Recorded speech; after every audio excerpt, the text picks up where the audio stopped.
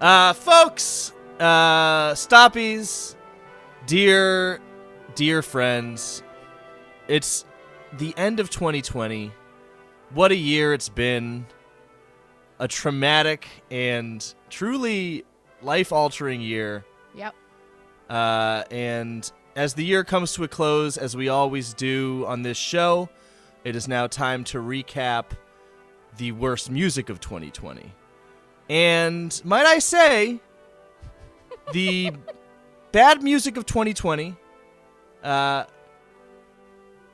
par with what the rest of the year has been generally. Very, very, very bad music this year. Bad music that portends terrible things for the state of the industry, I'd say. Yep. Bad music that is representative of the erosion of quality, the erosion of an entire industry into decency, integrity, basic humanity. Go on. No, I mean, you're hitting it on the head. I mean, it's just everything is made to be put on a playlist by an algorithm and to juke stats for streaming numbers in the ever dwindling, tiny windows of profitability afforded to a very slim number of artists who are not making even artists. Ghoulish record executives that own the artists. Oh yeah, for sure. Mostly them. Mostly them. But the few artists who do get to make a few bucks are just becoming increasingly homogenized. Their music is turning into it's like the end of Akira, when when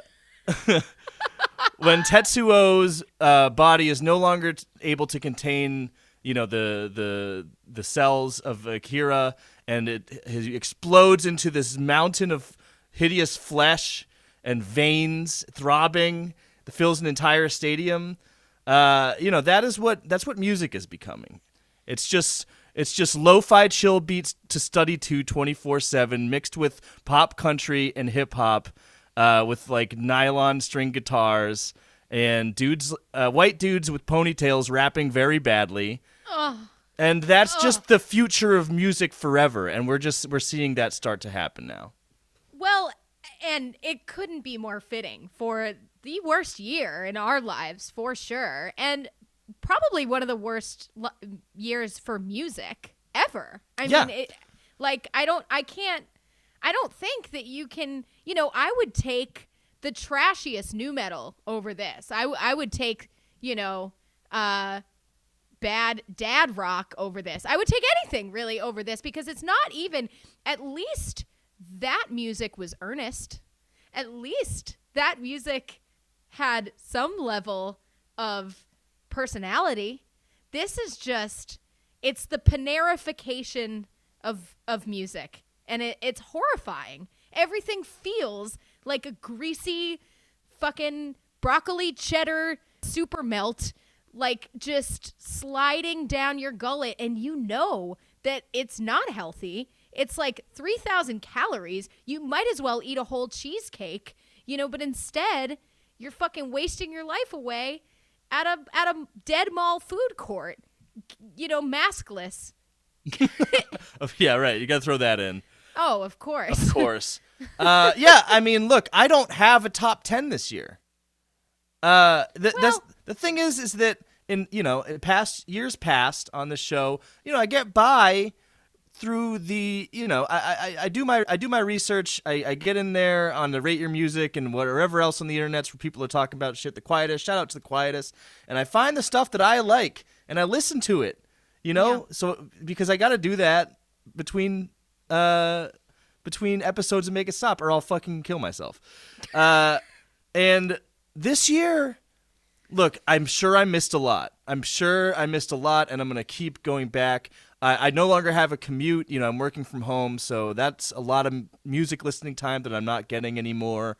And I'm also help Mike's tender brain. Give us him some recommendations for anything that was worthwhile, please. Yeah. Well, I mean, I asked people for recommendations, and I don't know. I think I was just so affected by COVID and by just the utter failure of our government to do anything to help anyone other than fucking billionaire CEOs.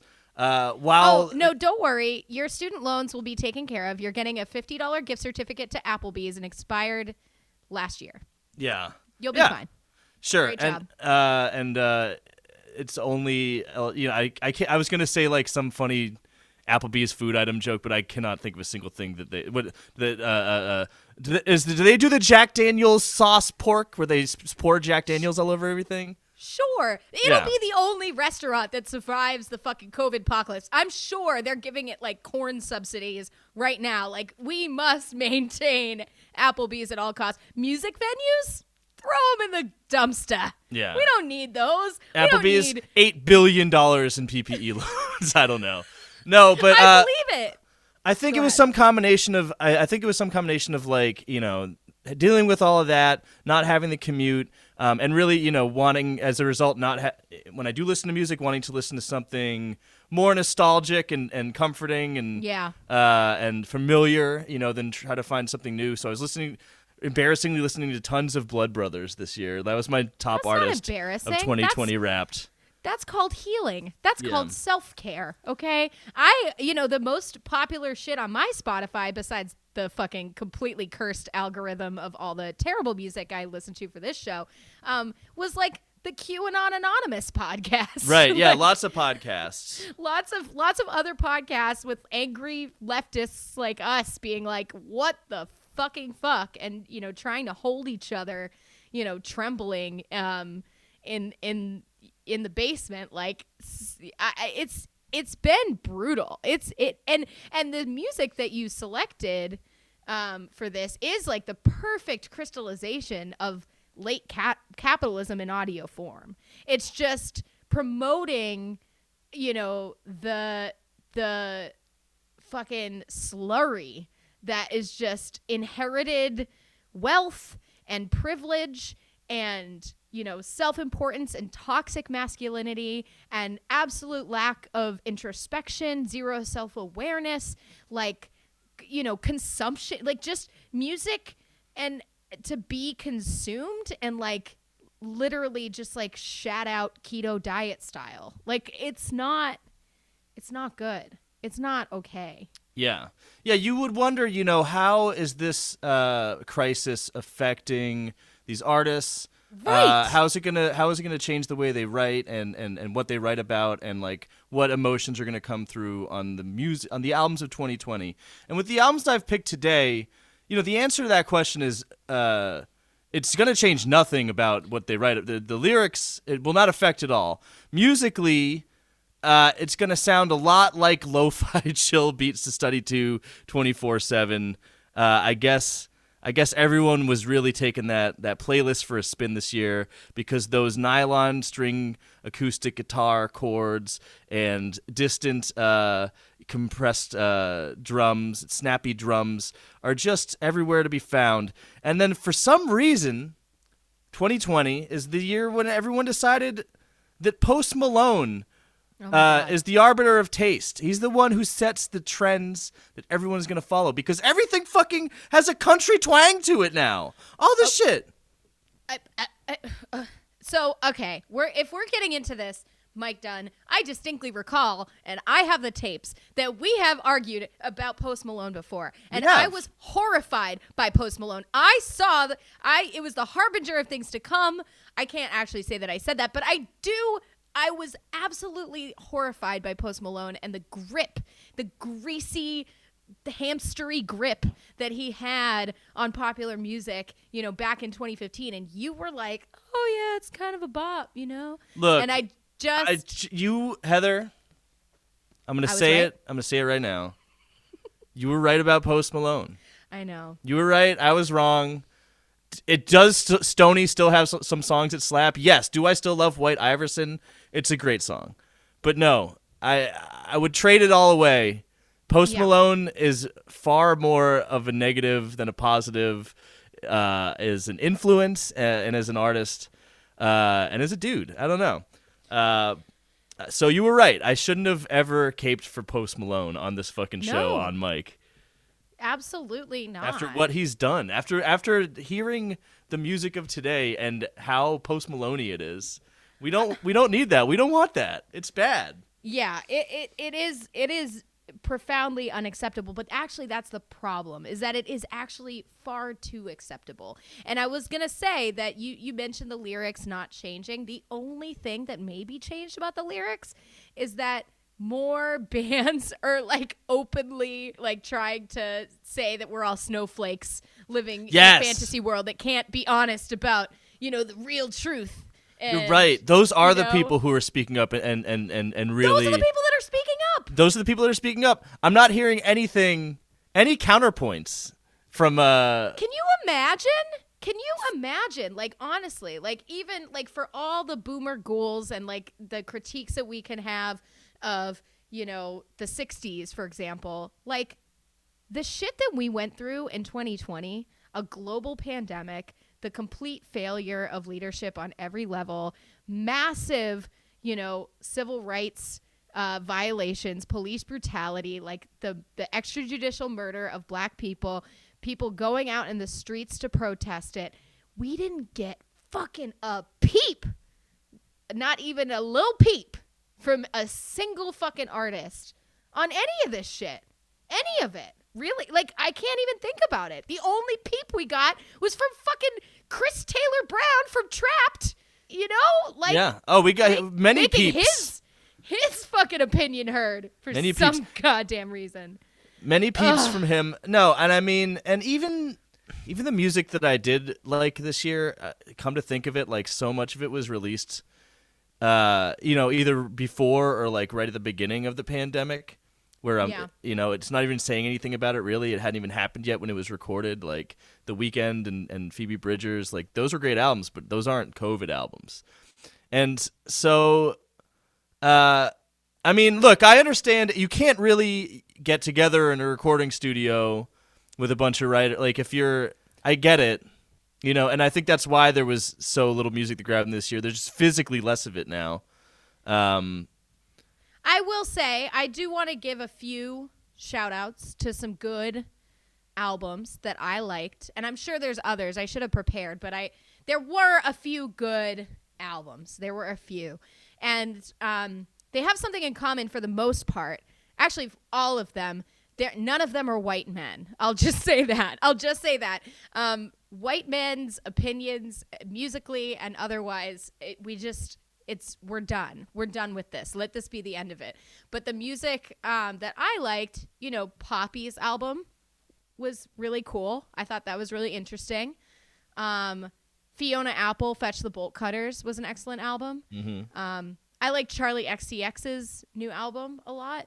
I am really digging some new ska bands like We Are the Union. Toots and the Maytals, rest in peace. He came out with a great album this year. But overall, you're right. I mean, and even all of those artists and all of those albums, none of them kind of took aim at this sociocultural moment that we find ourselves in. There was zero critique, and maybe it's just because we're all too fucking brain bleached and like traumatized to like cope with this, or make sense of it. I know that I haven't been very creative this year. It's been pretty hard for me to write music because it's bleak as fuck. But writing music about shit being bleak, that I could respect. Yeah, there's zero of that. I think everyone's a little shell-shocked, and no one's touring, and there's no shows. I mean, people are touring. Trapped is touring. But people with any sense... Playing at a Papa Gino's in fucking, New Hampshire is not exactly a tour, but okay. Hey, man, that's DIY. That's the real shit, man. That's like that hardcore show at a Denny's. I would kill to be at a hardcore show. What the fuck is up, Denny's? Yeah, me too. That's the first thing I'm gonna do after Lifted. Oh my god, we're going to every single fucking show. I don't care. I'll go to see new metal. I'm going to everything. I will go to every single goddamn show that I am allowed to as soon as I'm fucking vaxxed up, baby. Hell Get yeah. me vaxxed. Hell yeah! But what I was gonna say is, I'm not gonna blame anyone for not having the spoons right now to make music or do songs about COVID and stuff. Maybe we can wait a little longer on that, try to heal. But the people that did make music, a lot of people did. Shouldn't. A lot of music came out this year, and a lot of it is really, due to the circumstances. Like, all these songs leave such a worse taste in my mouth. Yeah. All these fucking albums that I listened to in full, basically, to get these songs as well. Contextually, I only pick bad songs from bad albums too. I wasn't cherry picking. These are the 10 worst albums of 2020, and Should we? And there's some heavy hitter artists on here. Yeah. There's some legacy artists. Yep. Doing the worst shit they've ever done. Absolutely. During COVID, and why would you inflict that upon? Why?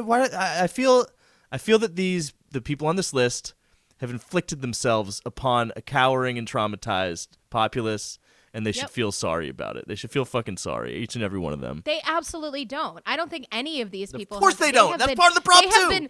They have been too zanned out to feel a single emotion, or symbolted out to feel an emotion since fucking 2003. I just don't think that any of these people, if they're even people, they're just fucking Google Deep Dream AI syntheses of artists at this point. I don't even like calling them artists. I mean, yes, you mentioned legacies, people, heroes, former heroes, on this list have made music so bad that it taints essential content to my life, essential music, one in particular that I'm just if you can put this out, then everything I idolized about you at one point is called into question. It's not just that this year was terrible. It's that some of the music that was produced this year actually ruins the past too.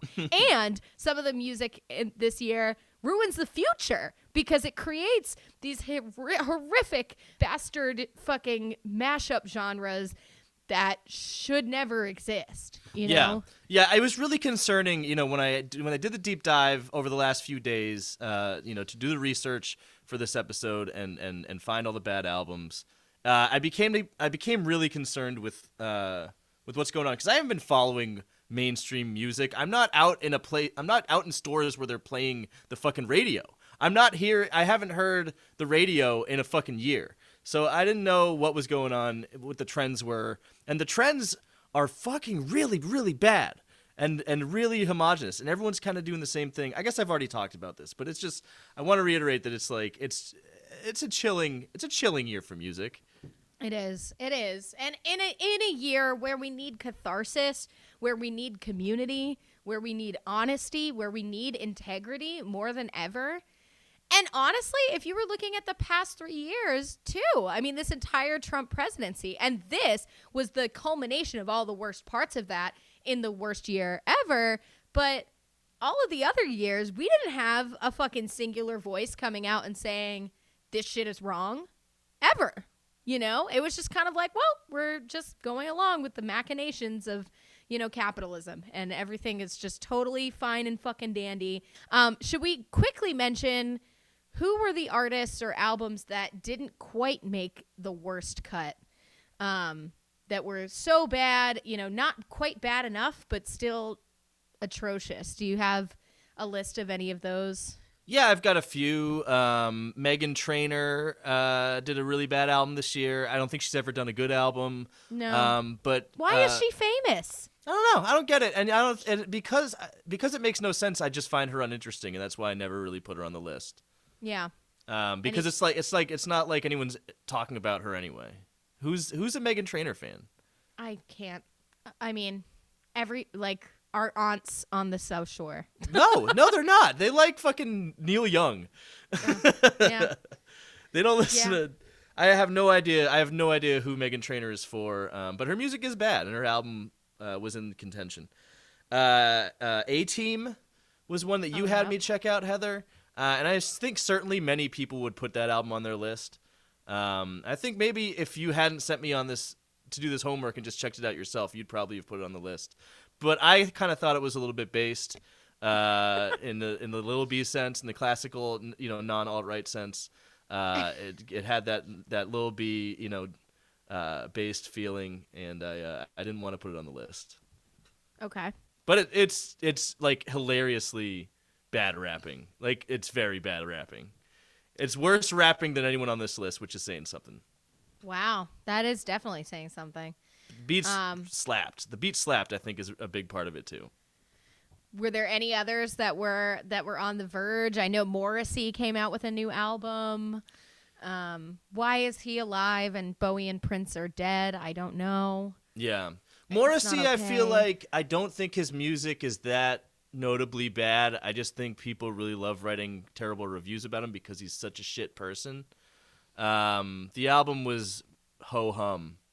I thought, I don't know. And I didn't feel like talking about Morrissey that much either. That's fine. That's fine. Well, I think that you all you precious and loyal stoppies will, I don't want to say be satisfied because this won't leave you with any closure in any way. But I think the selections that Mike Dunn made are quite on point, and I'm sorry for your brain. I'm really sorry for your brain. Every year you do this, and every year I'm glad I don't have to. So thanks. It's fine. I'll have to listen to some more Blood Brothers. I'll have to throw on Crimes for the 5,000th time in my life.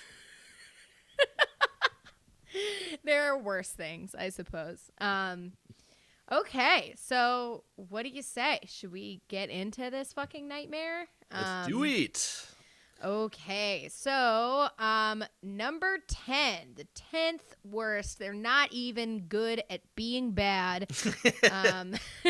Trapped has a album that they came out with that sold approximately 600 copies, but we'll get into the argument. Hey, they're the highest selling artist on Pandora. They've sold more albums on Pandora than anyone else. That is What does that mean? Pandora doesn't sell albums. Also, shout out to Pandora because still our fucking Afro Man Christmas episode is still somehow wildly popular on Pandora. I have no idea what middle-aged moms are out there rocking out to us talking about lick my balls, but whatever. Look, it's a particular type of person that just loves our Afro Man episode and loves Trapped. And just loves Trapped. Yeah, absolutely. So they came out with an album called Shadow Work, and this song is called Tell Me How You Really Feel. So let's give it a listen. Trying to figure out where we are now. There's a voice in this confusion, waiting to be heard. Lost in the commotion, searching for the words. Show me some emotion, tell me what hurts. These aren't just secrets to keep. Tell me how you really feel. Tell me how you feel. If you really want me. That is some soy boy bullshit if I ever heard it. I can't believe how cucked this guy's music sounds for all the shit that he says. It's so much worse than the album we did with Stefan. Oh, yeah. Absolutely. And that shit sucked. And I think I was a little too kind to it. Looking back at it now, it's I give that a 3.75. It's way worse than that. And this is way, way worse than that. He can barely even use his voice anymore. He sounds enfeebled.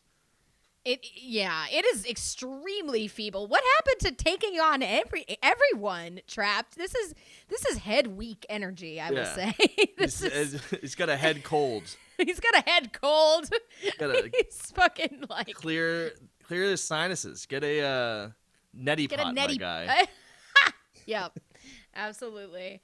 So honestly, because this could be an Imagine Dragons song. I mean, absolutely. Imagine Magas.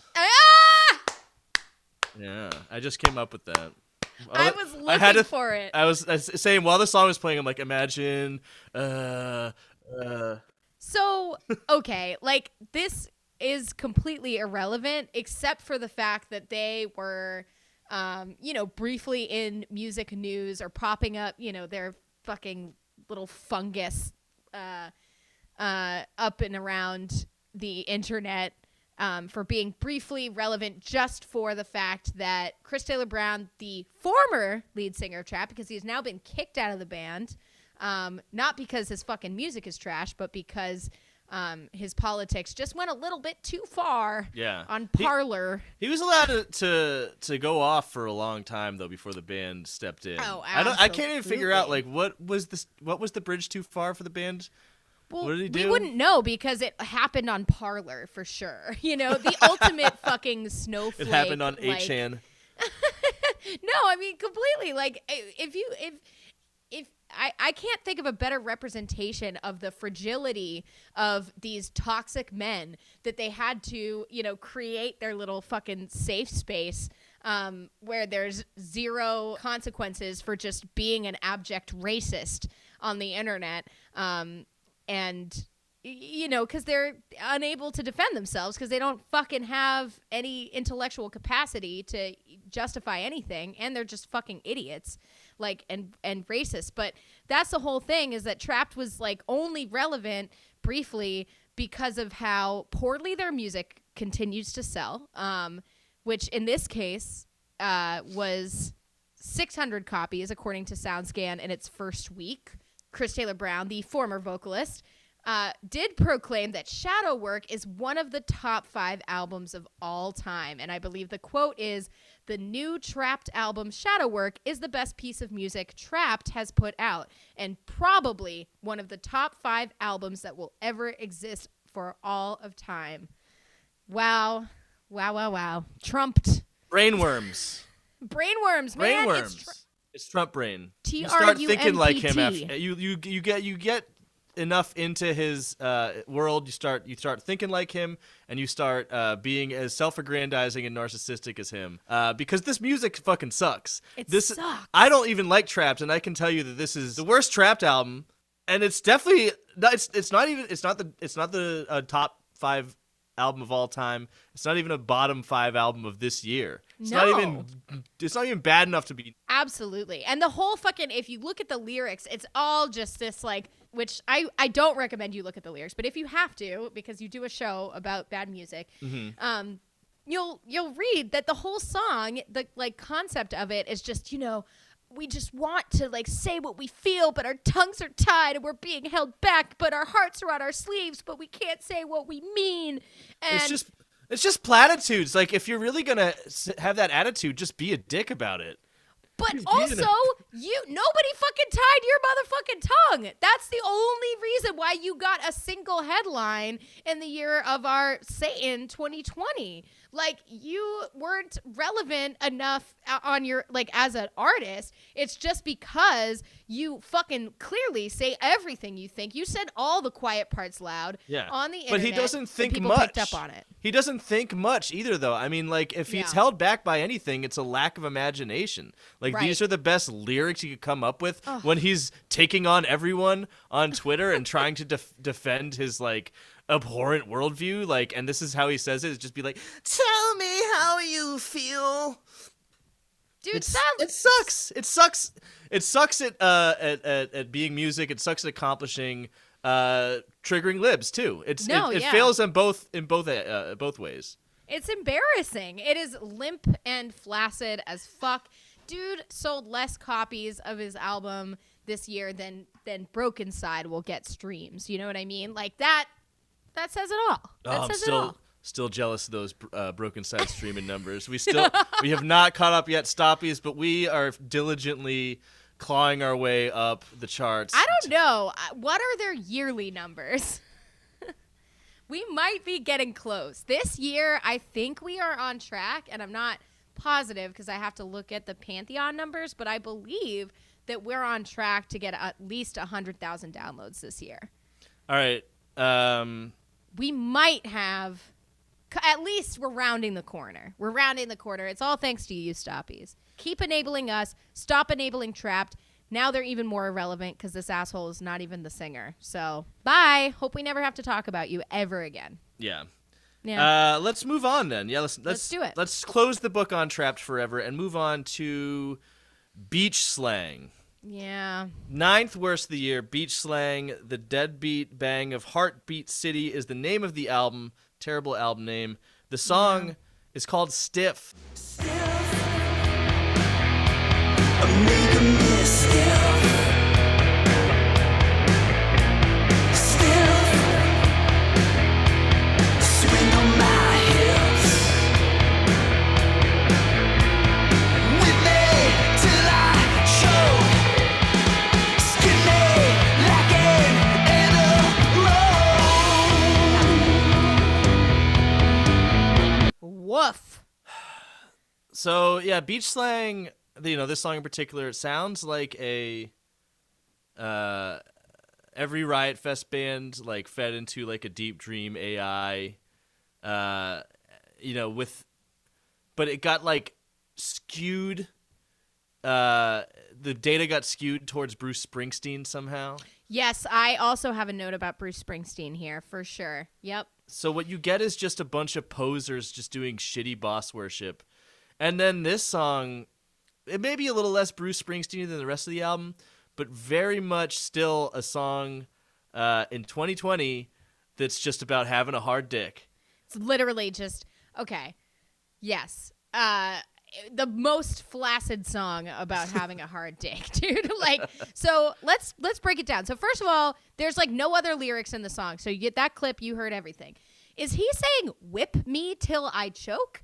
I don't think that is generally how it works. It's almost like they're mad-libbing kink references to see if it shocks anybody. Like, it's entirely rehearsed. It is anemic. It's bloodless. It makes no fucking sense. What does it mean to scissor my lips? I don't know. I don't care. It is not dangerous. It is profoundly derivative. And worst of all, it is dull as fuck. And definitely that Bruce Springsteen energy. I actually was just recently, I got a tape of the recording of the We Are the World single. I don't know. We watched the one that was the Do They Know It's Christmas, making of that. Yeah. It's so amazing. Amazing. If you can ever get a hold of that VHS. It's so good. It's so good.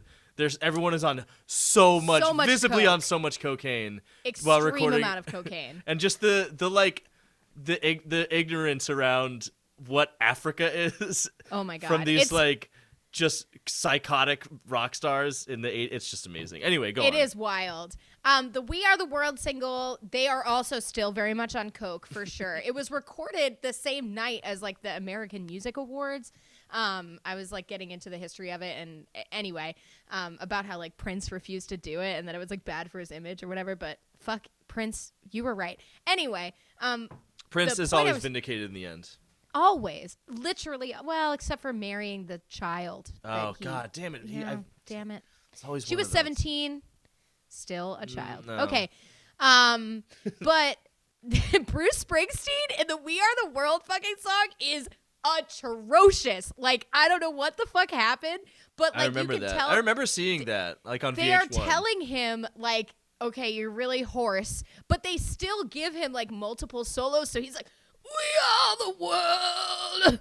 We are the children. Like, it is the worst shit. And he goes, and I think he's like harmonizing with like Dionne Warwick, who's just fucking like singing circles, like doing laps around him, just, like toying with him like a kitten with a ball of yarn. And that is what the vocal like stylings of this, front man is doing. Like, it's like a Bruce Springsteen cover band called Spruce String Bean playing in like a 3-star hotel in Newark. Like, that's what this sounds like. It is truly profoundly terrible.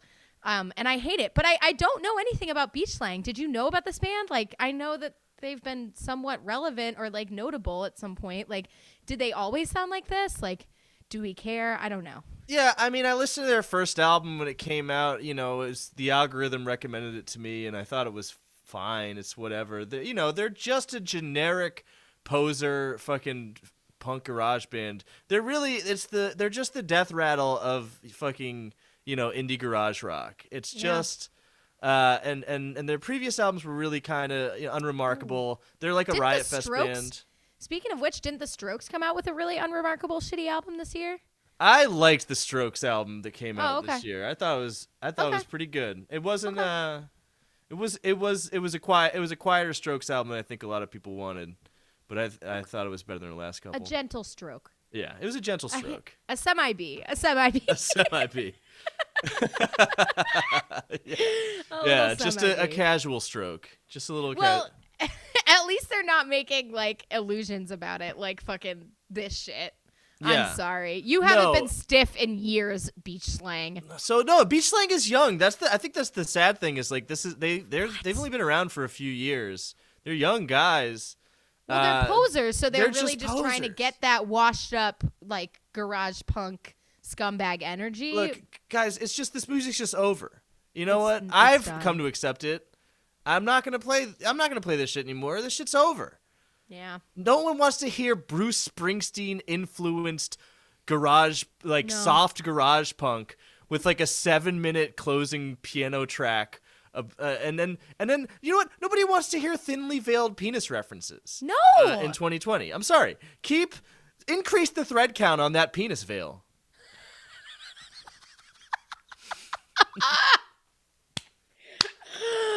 Couldn't have said it Thicken better that veil. myself.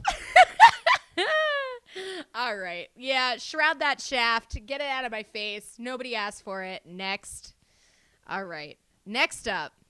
So this one is brutal. This one I was alluding to in the intro. Green Day, Dookie, in my top 10 albums of all time. Now, I don't know anymore. Because what Green Day has put out, and I didn't like American Idiot either, so whatever. You But didn't like it when it came out when you were younger? I think I was so, like, contrived and cultivating, like, a very hardcore punk identity at that point that I was like, this is too poppy. But yeah, like, American Idiot as a song, I like that song, but Boulevard of Broken Dreams, throw it in the basura. Like, I liked it when it came out, but then like I tried to listen to it a few years ago, and it was So it was cringy. impossible. It's the like- most like theater kid punk album ever. it literally was made into a Broadway musical. That's how fucking theater kid that shit is. Yeah, And- and there's like good theater kid punk rock too, like early My Chemical Romance, but like this was like the Yes, cringiest correct. theater kid punk out. Yeah. Anyway, Yeah. But point being, I wasn't a big fan of that. Like, and to be honest, like it was like Insomniac, Nimrod, like Dookie. Like I had Warning, and I didn't like that either. But like the early shit is so crystallized. It's like so critically important. Honestly, the best thing that Operation Ivy ever did was break up, because that album will never be tainted, right? Like it'll never be this. Yeah. And yeah, this- and they were my favorite. They were my favorite band. My first favorite band. Green Day. Absolutely. Me too. When I was in 1,000%. elementary They're school. still the only band that is like one of my early heroes. Not the only band, but one of the highest on my list in terms of wanting to see them live and never having seen them live. Have you? No, I was, No. and you know what? I was gonna go to fucking Fenway Park to see them Oh with my God. Weezer. I was willing to do it. Yeah. Just to go. They would've been that was playing before your shit. this album came out. Yeah. And then Which- it did come out. Should we say the name of the album? Like The name of the album is Father of All. ... Motherfuckers. Ooh, dangerous, very punk. And the album cover is a zoomed in. Is the cover of American Idiot zoomed in slightly, with a cartoon unicorn spray painting on it, like drawn as if it's a Flash animation from 20 years ago. Puking on somebody's wrist that is holding presumably the grenade, the bleeding heart grenade from the American Idiot Right. album. This This is fucked up. It's really, really, really, really bad. Also, the unicorn is strategically placed so that the word motherfucker is obscured. So it just says Mouckers. yeah. Because we don't. That's a little bit too far. Because that's very punk rock, is to censor your own fucking album title. You're Right. such a fucking chump. Did you read? Did you read? Hold on. If you go to the Wikipedia page for this album, there's a quote from Billy Joe that he wrote like to promote the album. Oh, yes. Yep, I see it. Uh-huh. Do you want to read it? Yeah, I'm just pulling it up now. So this is because no. I think this is maybe probably the most punk rock thing anyone's ever said. I think this is the spirit of punk rock. I think this is what it's all about. What section of the article is it in, Heather? Oh, I'm here we seeing go. Here we go. Composition. All right, this is from Wikipedia. According to lead vocalist Billy Joe Armstrong, the album is, quote, the new, ! Soul, Motown, glam, and manic anthemic. Punks, freaks, and punishers. He would also state that the lyrics are about, quote, the life and death of the party, and, quote, the lifestyle of not giving a fuck. Wow. So, yeah, that's the energy we need. The only thing good about this album is that it is the shortest album to date. And apparently I was looking and Pitchfork gave this shit like a 6.9. So just proving even more that Pitchfork is completely irrelevant. Just come to us to tell you the truth. We're the only people you can trust. Pitchfork stays being completely irrelevant. Yeah, just caping for, I guess, yeah. I mean, these are their heroes too, but instead of killing them, as a mercy killing, they're just hanging on for dear life, apparently. But as you'll see, they haven't been relevant since American Apparel was a store. Since before everyone knew that Dove, what's-his-face guy was just like hiring teenagers to executive positions to harass. To like more easily harass them.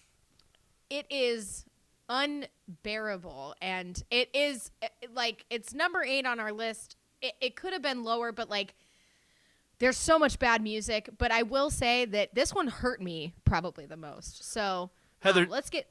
Do you want to pull an audible and do the track 1 from this album? Okay. That one might really embody what makes this album fucked up. Let's listen to it. Here we go. This is Father of All ... Because again, they can't, just commit to the bit and put it in the title. They have to just be cheeky about it. Right. Here we go.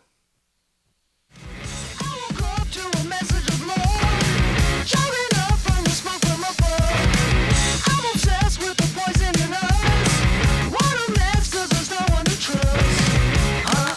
Come on, honey. Count your money. What's so funny? Now we're living inside of us. Like a paranoia, baby. And it's so hysterical.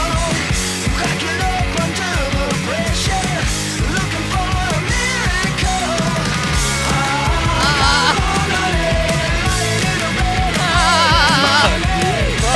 That is Green Day. That band That's that you not just heard. Green Day! That singer you just heard is Billy Joe Armstrong, and that band was Green Day. That is a 2009 intro to like season 2 of Gossip Girl. Yeah, Like that. the fucking Cage the Elephant song from last decade. That's the trend they wanted to jump on. The one with the hand claps and the drums like that from fucking 2009. What? With those vocals? That's Billy Joe's vocals. That What is what not- have they that done is- to my boy? I just need to separate these things. I just can't possibly. I can't coalesce these personas, these band personas in my mind. Like, these are different bands. They're different artists. That is a different person. That's not a person, dude. That is a filter. It's a Visco filter on like a just punk rock pantomime. I can't even express this. This is like when Madonna like put out like fucking t-shirts for Marshalls with safety pins in them. Like and if you look at it, so the lyrics, because we didn't even prepare for this song, but I'm glad you chose this one because they're completely emblematic of the rest of this, right? It's like American Idiot, at the very least, what you can say is that it was clearly an indictment of George W. Bush. You could agree or disagree that it was a good indictment or an effective one or a substantive one, but it was at least very clearly saying, I don't want to be an American idiot. I don't want, it was in some ways and partially very hypocritically anti-capitalist, right? It was like there was something there. And this one, anti-imperialist, anti-war. yeah. Yes, correct. It was like ham-fisted and had like a stupid like concept story about like a dude and his girlfriend also, Yeah. but it also sounded like Green Day. Yes. The lyrics are, I woke up to a message of love, choking up on the smoke from above. I'm obsessed with the poison and us. What a mess, because there's no one to trust. Come on, honey. Count your money. That is literally what dude is doing. Like, he is absolutely just, like, cashing in.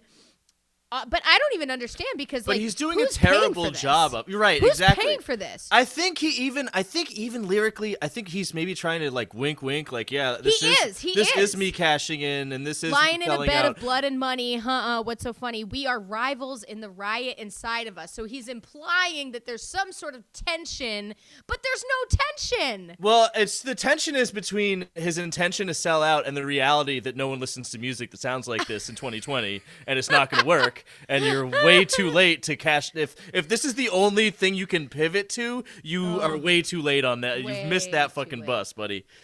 Because this shit sucks. This sounds so dated. Dude, you gotta get on. You gotta pivot again, Billy Joe. I'm sorry, it's all about lo-fi hip hop country now. So I'm ready. That's going to be the next album. You know, it'll just be Green Day will be stylized with like, you know, swirly, like, you know, tildes and stars, and it'll be all lowercase and spaced out.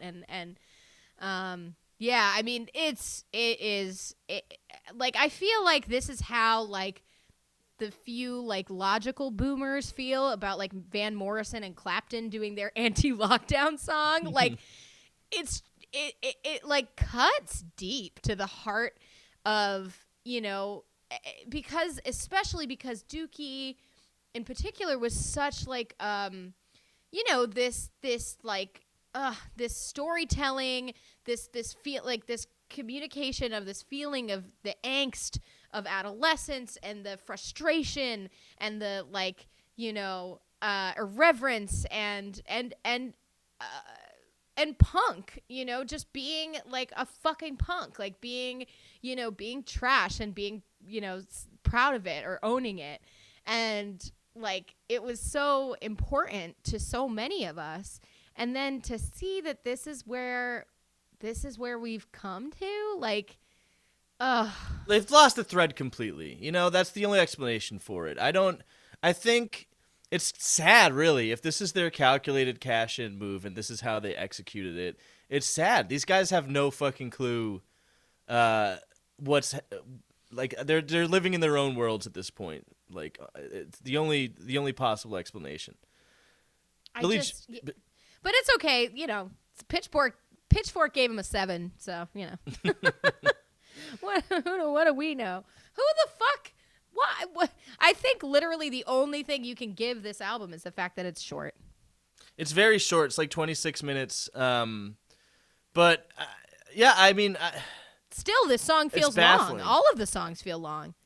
I think Green Day they lost the thread a long time ago, but now it's gone from like, you know, frustrate, like, it's especially frustrating and sad because I think now is the perfect time if they really want to cash in. Yeah. If that's their goal, fucking do the nostalgia thing. Make Release a punk something album that sounds like Dookie and fucking get the fucking even American 30 Idiot. get the millennials back to your shows. Get me and Heather to your shows. Just do one of Or those. just- That's the cash in. You blew Yeah. it. You guys blew it. No one wants you to be see- Cage the Elephant. And say fuck it. And you know what? All you need to do to make money is just headline Riot Fest and do the 21st anniversary, or what would it be now? 1993 is when Dookie came out. Yeah. You know, I'm remembering now that they actually are an extremely well-paid band. They have one of the highest quotes in the industry. So I don't even know what I'm saying. I mean, But I guess also, they have like, money to burn on a fail project like this. They have to look out at their audience, like whatever audience is left for this. Like, I know that, you know, if they were doing the show with Fall Out Boy, for example, people would be there for Fall Out Boy, and people would like politely stand for this music from Green Day.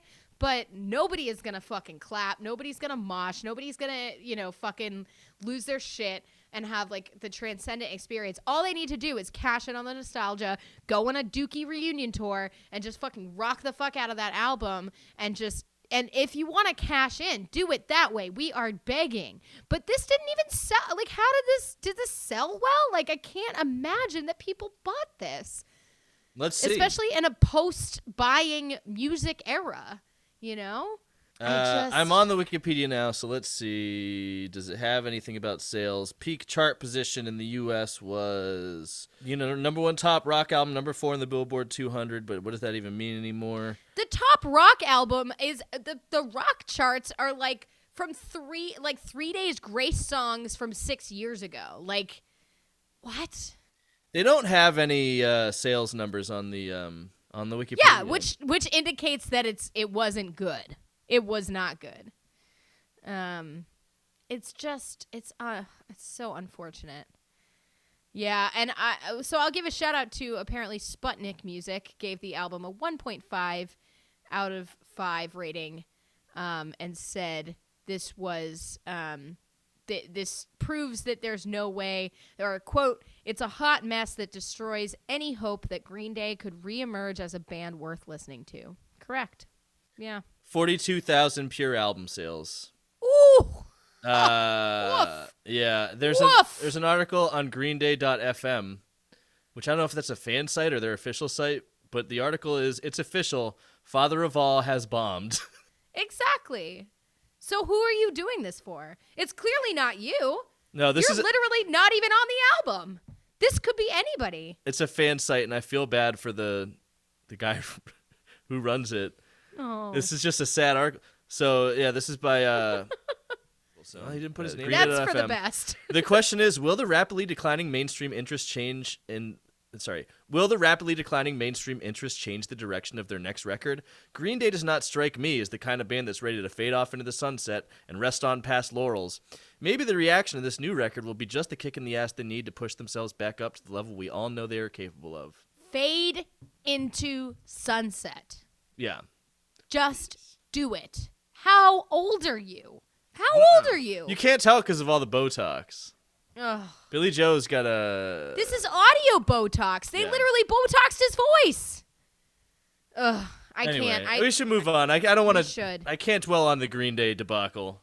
It's so unfortunate. It's so depressing. It is terrible. It really does hurt. It hurts more than these other ones. You know what I mean? Yeah. Well, I don't know about this next one. Next one might hurt you because it hurts me a little bit because I defended his other band. This is the second time. Post Malone, now this. I defended Slipknot so vehemently last year, saying they had one of the best albums of 2019. And then their frontman, Corey motherfucking Taylor, CMFT, drops his album, CMFT. And it's got this song Culture Head on it, and I'm so sorry for ever recommending. Wait, did you see he came out with a new song for Christmas? What's it called? Called X.M @ or what is it, ampersand? Ampersand. $sign. Sick. Wait, hold on. Was it him or is that Broken Side?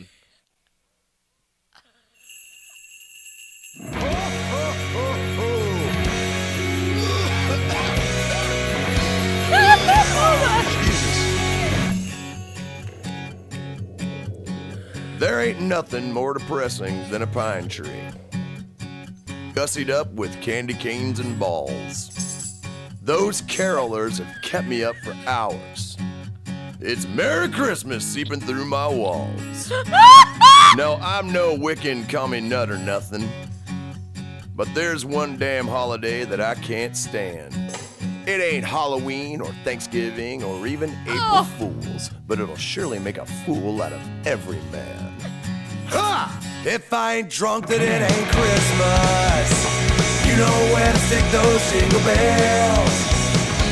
If I ain't hammered, it ain't Hanukkah.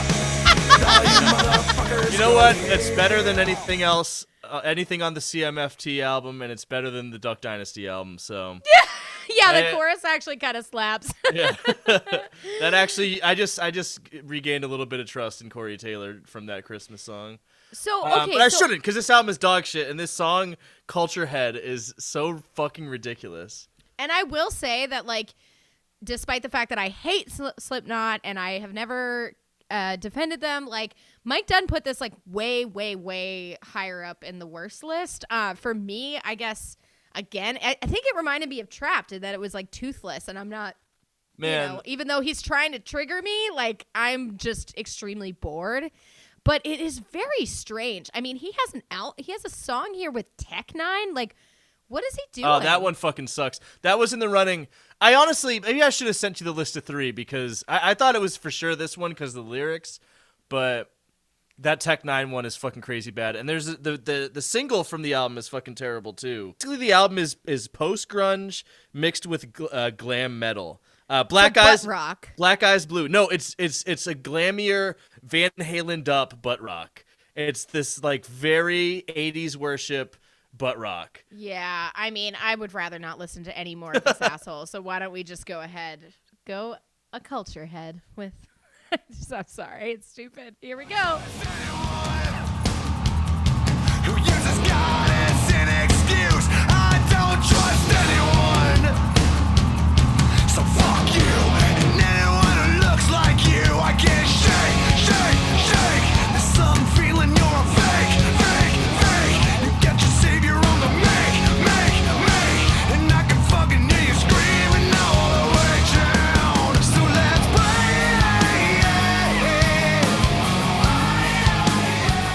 Whoa, Oh, man. yeah.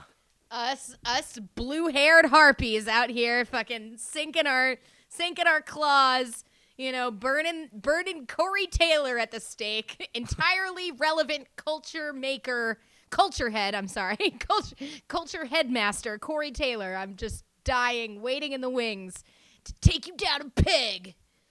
Fucking idiot, dude. He's- What an idiot. Heather, he's got us pegged. Our generation does love to bitch. Just stay offended in your niche. That's what we do. We stay offended at our niche. I And, mean, we're honestly. bringing everyone down. That's what our 1-star reviews say. Well, our 1-star reviews are outweighed by the fact that, again, we're going to get 100,000 fucking downloads from this year, and that means we beat Green Day. Yeah. So fuck Corey Taylor.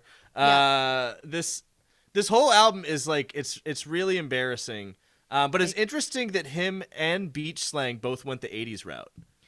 I mean, why not? Let's go to another soulless era of self-indulgence, zero self-reflection, and just, like, reckless consumption. Why not? But with none of the charm and none of the coke to make you think that it's charming.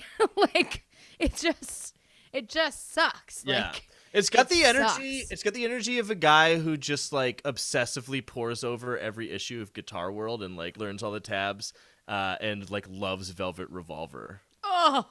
You know, Oh! that's Yeah, was that the Dave Navarro, Scott Weiland? Like, It was Scott Weiland and Guns N' Roses. It was Oh. like Guns N' Roses with Scott Weiland instead of Axl Rose, but for some reason instead of sounding like Guns N' Roses, they sounded like a shittier STP. Ugh. This album just sounds like a shittier STP doing a Van Halen impression, and it's really embarrassing. And It's so bad. even though I liked that last Slipknot album, like it's embarrassing. I should be embarrassed. It's embarrassing people that make that music. Well, I'm glad we agree on that. And my only comment from it was very similar to yours, where it's just more woke takes from aging irrelevant Gen Xers who want to tell all these uppity Zoomers to stay in their lane for maybe bringing up the possibility that racism is a problem. I mean, it's just, Oh, yeah. and the song title, Culture Head, you know, Ugh. he's just like, that's to the way that he translated like screeching woman with pink hair. Me. Hi. Yeah. Hello. We had to add this song to the list because he did write it about us, about you in Yeah. particular, I think. Specifically me. And you know, we had to fire shots back at him. Boo-doo-doo. It's almost like I almost just wish I never had to talk about this guy because he is, I would say, are we able to say less relevant than us at this point? Like, who bought this album? I don't know. Who bought this fucking album? I bet. I mean, there's got to be. Who bought this album? I bet there are like Corey Taylor stands, like there's like Twitter like K-pop stands. Like I bet there's a little corner of Twitter for people who just post pictures of him all day, and like Brigade posts like about him.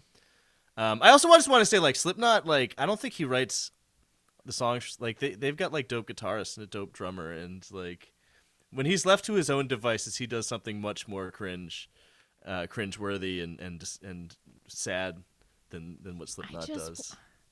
I just want to know what the sales are. Like I truly want to know. Yeah, fuck this guy. You suck. You're lame, and nobody bought your album. So yeah, the sales are non-existent. I think we can move on. I think so. Or should we take a break? Yeah, it seems like as good a time as any to take ourselves a little bit. I feel like we've earned it, so why don't we do that? We'll take a little break. Be right back.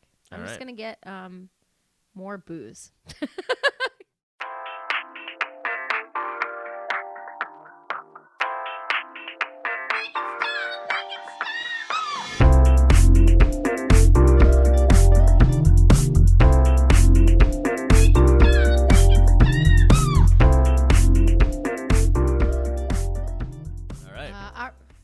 We're back, and let's sorry. get what? I was just saying everything you were saying. All right, so we are back, stoppies, and why don't we get right on into the next one? This is God. I hate this guy. I hate this guy so much. I didn't know anything about him until now, and I hate him so much. But this is Russ.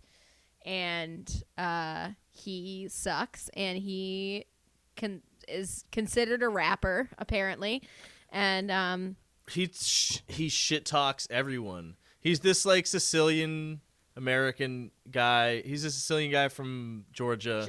Georgia, yep. And he hates all the other rappers and shit talks them, and derides them for glorifying lean and drugs. I read about this. So because I was like, who the fuck is this guy? And his Wikipedia is pretty fucking limited because this guy is the least interesting person on the planet. But he tweeted a picture where he was wearing a shirt that said, "How much Xans, not how many, but how much Xans and lean do you have to do before you realize you're a fucking loser?" And apparently that tweet was, responded to by a bunch of other rappers and artists. And there was a rapper named Fredo Santana, who I don't know anything about, who responded saying, "Until I can stop thinking about my dead homies and the trauma I've been through in my life, that's when I'll stop." I have a feeling Russ has not experienced much trauma in his life. He is the picture of privilege. And apparently, though, that became there was a moniker that was taken up by all of these other rappers, where the phrase "fuck Russ" was a meme. And even in 2018, after Lil Pump and J. Cole settled their issues in an interview, Lil Pump tweeted, "Me and J. Cole cool now, so now it's fuck Russ." So this guy sucks. Yeah, and I just want to point out also that rapper who you cited, who responded to him talking about doing drugs to like deal with trauma. That's Fredo Santana. He's a like Chicago drill rapper, and he's like Chief Keef's cousin. He was murdered 2 years ago. Jesus. So like, Russ really specifically is a fucking asshole. He's taking up space in his genre that's really like, not for him. He's a dude. He's an Italian dude with hair like Chris Cornell from 1991, and he's like trying to like step on and speak over like. It's big Lil Dicky energy. Yeah. It's I'm not like the other girls. It's pick me energy, and it's real trash. And this song, it was hard to choose between the tracks you gave me. They're both really awful, but this one was just a little bit worse because he's using his mom. As a way to like wedge himself into fellatio, basically. So here we go. This is Mama by Russ. Smoking weed on ATVs while driving past the Camel. My mama's Instagram account looks like the Travel Channel. Pyramid snapping from hearing me rapping. It happened. No obstacles because my face starts staring me past them. I'm laughing because you hate me. All because your girlfriend wants to fuck and CNN wants to talk and take me. It's crazy. I'm disregarding you. My mama's advice is energy wise that I should put a jaw on you. You can't get to me like Nana's secret recipes. I'm somewhere on a yacht, tequila shots around the 7 seas. Memories over money. You're rhyming Nana's secret recipes with around the 7 seas. You are a whack rapper. I'm sorry, just the way that sounds like shit. Around the 7 seas. Shut up. Models pulling up, we getting drunk. I made us gimlets. First, that's what you're flexing on. You're flexing really? You're on. flexing on Rose's lime juice. Yeah, it's just shit in Rose's lime juice. That's a flex. That shit costs $3.95. Doesn't even have any actual lime in it. Also, if you want to talk about flaccid flexes, Gary V hitting me, new investments. I throw 50 at it. My dog hit me when I got the call. Nipsey, rest in peace, told me Alicia Keys told him that my mom's pretty. What? Come on. Don't speak his name. Oh my God, dude. Don't do that to Nipsey. That is Rest in peace, that is Nipsey. a desecration. That is a desecration. You're like fucking, you're just a pompous, privileged frat douche fucking dancing on a real rapper's grave and using him to like name drop that he said that Alicia Keys said your mom is pretty. That's the best we could do. That's what the braggadocious fucking, hip hop game has been reduced to. And that's the nicest thing Nipsey Hussle could think to say to him. It's like, you look like fucking garbage, but your mom's hot, I guess. I tap that. Like, what? Yeah, he was. What are we trying to say? Yeah, what? What are we doing? Russ sucks. Russ as an idea sucks. Ugh.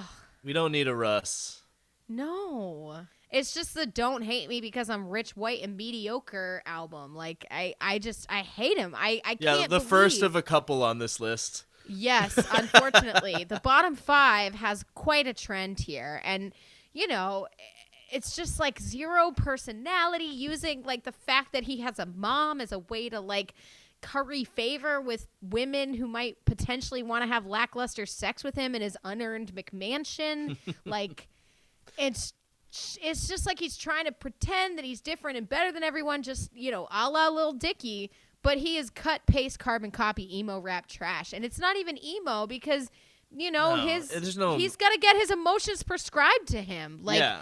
Look, he's just trash. He's just like a hot Italian hunk with heterochromia who's like an Instagram influencer. Okay, I looked at that because that was the only thing on his Wikipedia page that was like notable. It was like, he has heterochromia, and it's like one eye is light brown and the other eye is dark brown. Like, okay, great job. Like, good job, you did it. Yeah, well, he's just a himbo from Instagram who you have to do like something. You have to have an angle to get the followers. So he was like, I'll be a rapper. That's my. That's how it feels. At least I don't know his backstory. I'm sure. There's no I'm sure backstory. he's like, no, I've been grinding, since I was a shorty or something. Oh my God. But he'd probably say that. But I just think he's got the wrong energy. It's awful. It makes my skin crawl. And it's that same fucking lo-fi beats to study to type beat on every fucking song. Yep. He plays acoustic guitar on them. We forgot to mention that. This is a rapper who plays acoustic guitar live and in the studio on his fucking tracks. Unlike every track with like Jack Johnson fucking jazz chords on nylon strings. It fucking blows. I hate this shit. It makes me sick to my stomach. It's so pervasive. Like this influencer music. Well, and this is the problem, is this shit wouldn't exist if not for a society that fucking allowed it to thrive, that celebrates this mediocrity, that like this Urban Outfitters rap is considered to be, acceptable. Like this wouldn't exist if not for the enablers being, I guess, America. Like, did this album sell well? Like, No, it's just the industry. The industry is being squeezed into a diamond of fucking just like branded content style fucking plastic QR code rap. yeah, it's like I was following there's this Twitter page that's been getting retweeted a lot and I've been seeing a lot, and it's called Dudes Who Are Down Bad, and it's like text conversations. It's like memes of like text conversations of guys trying to like shoot their shot with whom they have a crush on, and like getting like terrible responses. And like it was exposed like shortly after this shit started blowing up on Twitter that this is just like a company that does viral marketing, like is like look at how much engagement we can get in like 2 weeks on this page we created. It's Fire Festival And that's what rap. music is it's now. Fire Festival rap, dude. It's Fire Festival music. Yeah, that's what It's music like- is now. It's just this fucking like, you know, contrived corporate sheen, and ultimately what you're eating is a like a white bread sandwich with one slice of American cheese in it. But because and this is like, oh man, I'm on one right now, but it's like, this is the thing, is because it looked so good and because you bought into it, you know, just like Trump, you have to defend it. You have to maintain it. You can't admit that you've been had. You can't admit that you've been swindled. You have to tell yourself that this is what you like. Ugh. God. Yeah. I mean, you get in that's how Spotify works. You get in the playlists, and people who only listen to playlists, like, it doesn't matter that the album sucks. It doesn't matter that it's just a fucking persona, you know, behind like a fucking Oxford button-up fucking sunglasses photograph on your Instagram. Slightly different eyes. It's just I can't even. I'm losing the ability to even articulate what disgusts me about Russ. But he is like the nexus point of everything that fucking sucks nowadays. Yeah. Next. Yeah. All right. So this next one, wow. I keep saying that, but it's like it really just keeps getting worse, y'all. If you can even imagine it, this next one is truly atrocious. This is an artist named Sam Hunt, notable for looking like a, you know, understudy on like a 2004 like CW teen drama, and for like briefly trying out for like a professional football team. Like that is what I guess this guy's deal is. Part of the Nashville, you know, assembly line of non-threatening, inoffensive. I think white he's a little bit men. threatening. Well, I think he's a little yeah, bit actually, offensive. on this song, he is. He's quite threatening, and that's why we chose it. There were a few options, but I said that this was the worst, and I maintain that it was the worst. This is off the album South Side, and like, what is this stylization? So it looks like he's like poor, like he's standing outside of a house with like a water heater on the outside, so that's supposed to signify his street cred. And he's got his you know, dog the and his front of a truck. truck. Yeah, yep. What is this guy's deal? Actually, I don't care. So we're But gonna he's listen. just a pop country guy. He's the same deal as every single one of them. He's a He's little bit Luke of hip hop. Bryan. He's a little bit of country, and Luke Bryan with a pit bull, I guess. And he's got a wry sense of humor, and dude, his big hit. You know what? Guess what? Do you know what his big hit is called? This is a huge, one of the biggest country hits in No. decades. no. Body Like a Back Road. Your body is like a road. Have sex with me, please. If that ain't Awesome. boy, if that ain't country. Oh God! You can't say that ain't country. I'm aching for Florida and Georgia after this shit. Yeah, this is the Literally. most. This is the worst pop country album I've heard, and a real hostile energy in the brewing in the background of this whole album too. I think. Yeah, and this is a perfect distillation of that. So this is his nice guy anthem. That ain't beautiful, because he's saying that you're not beautiful because you eat Adderall off of a bar, which honestly I have done, but we'll discuss. It was in Salisbury Beach. And it was at a dive bar, and there was just like an Adderall on the counter, and I did eat it. Anyway, it wasn't great. It was probably like a 5 milligram. Anyway, here we go. All right. And you can split an Adderall with a stranger in the bathroom stall. Send a misspelled text to an ex. Put his fist to your bedroom wall. It's being treated like shit. It's really comfortable to you. That ain't beautiful. No, that ain't you. Honestly, I feel like maybe this is even worse than what I thought. Like it. It's bad. Yeah, it's a neg. It's a song. It's a neg. It's negging the song. Is. Yeah, you dumb whore. You're fucking, hanging out with some douchebag that, treats you like shit, where you could be with me, who's going to neg you forever. Better. What? Yeah, you're getting beat up. That's your fault. You can do better. Like, come on. You can do better. You could be with me, who's going to neg you and talk down to you and tell you you're stupid and worthless, but I'm going to be right, so you're welcome. Like, yeah, because you love being treated like shit. It's real comfortable to you. Oh, man. But Heather, are you also, I just want to point out, are you hearing the Post Malone-ification of this song, too? That this is the Post Malone-ification of country music, and as both hip-hop and country become Post Malone-ified, across the board, it is all morphing into one genre. We're seeing the... Gray water. Gray water. Yeah, I mean, the refuse of the worst, the worst genres, it becoming a slurry. And this is something that we talked about. I made in reference to one of the other songs that we're going to get to. But, like, what I realized with all of this, as you did, is that, our thesis statement of the show that we've come to realize is that everything bad becomes bad together. Like, all of the sewage drains to the same fucking sump pump. Like, everything bad about country and EDM and pop music, like, really just distills, and it becomes this, like, disgusting Frankenstein of trash. And it all becomes indistinguishable from one another. Yeah. To the point where this, it really truly makes me, like, pine for the irreverence and sense of humor of Florida Georgia Line. And I agree. Even fucking, I would take Luke Bryan over this. Oh, like, I would definitely take Luke Bryan over this.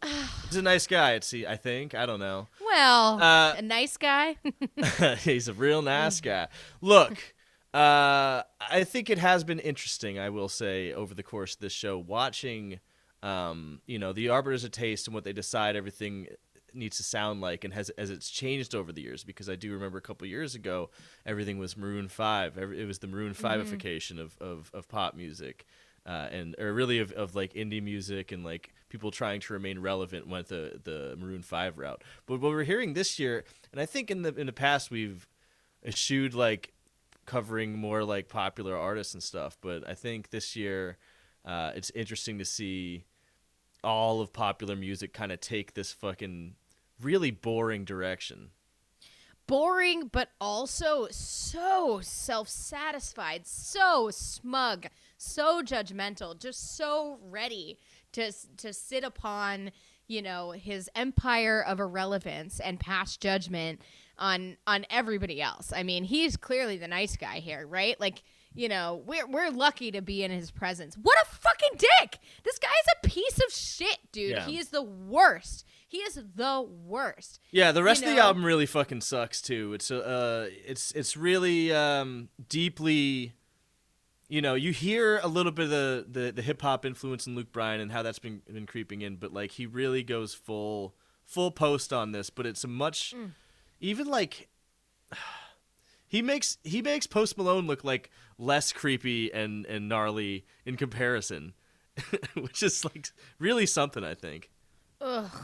Yeah, I mean it's really something. Also, this song is clearly hyper specific. It is based on personal experience and his personal idea of being wronged. You can fly to Turks and Caicos in a seat you can't afford because some girl you met 6 months ago asked you to be in her wedding. You're pissed at your +1, even though he's just a friend, for looking up the girl from LSU on Instagram. That's the kind of fucking, tension and heartbreak and the stakes are have never been higher, right? Like this Damn. guy Is this just the Pinkerton of country? Oh, I've perished. And he wants us to thank him for these insights. I mean, it's so clear. It's the sneer is just dripping from his drawl. Like it. Ugh. Should we move on? Yes. We got another white rapper we gotta talk about. This one is oh god, the redemption arc. What an arc this guy's had. Similar to Kanye West had from the college dropout to now being a severely mentally ill Trump supporting human car crash. This guy also started out with a college based song. And now also sucks. What is the opposite of an arc? Like a ditch? I don't know. It's really terrible. This is Asher Roth. A trench. Parabola? Yeah. Oh, wait, no, that can go. Oh, no. But that goes up at the end. Yeah. It's more of just, it's a hypotenuse. It's a straight line down. This is Flowers on the Weekend by Asher Roth from the album Flowers on the Weekend. And do you know where the flowers come from? His girlfriend brings them to him to see if he can still smell them. I didn't really get it. I think the Is that a flower COVID thing? is her pussy, but I don't care, and it doesn't matter. So here we go. Oh, I got I don't ever wanna do what you do. Got a bunch of gluten in your doo-doo. I'll be in the shed making heat. You be YouTube 480p. All your bullshit, I'm beyond that. On the back porch at Adirondack. Bet you didn't know that my mom rap. Hit me with a text, you the bomb mash. I'm like, I would love to be able to somehow go back in time and Unhear it? and no, just stop Asher Roth from ever hitting play on the Donnie Trumpet Social Experiment Chance the Rapper album. Is that what happened? Is that where he came from? I don't think so. I think he came out with that stupid I Love College song before that. Oh, I know. Oh, well, yeah, of course I would love if Asher Roth was never born. But I think... I would like to undo him. That's just the gluten talking.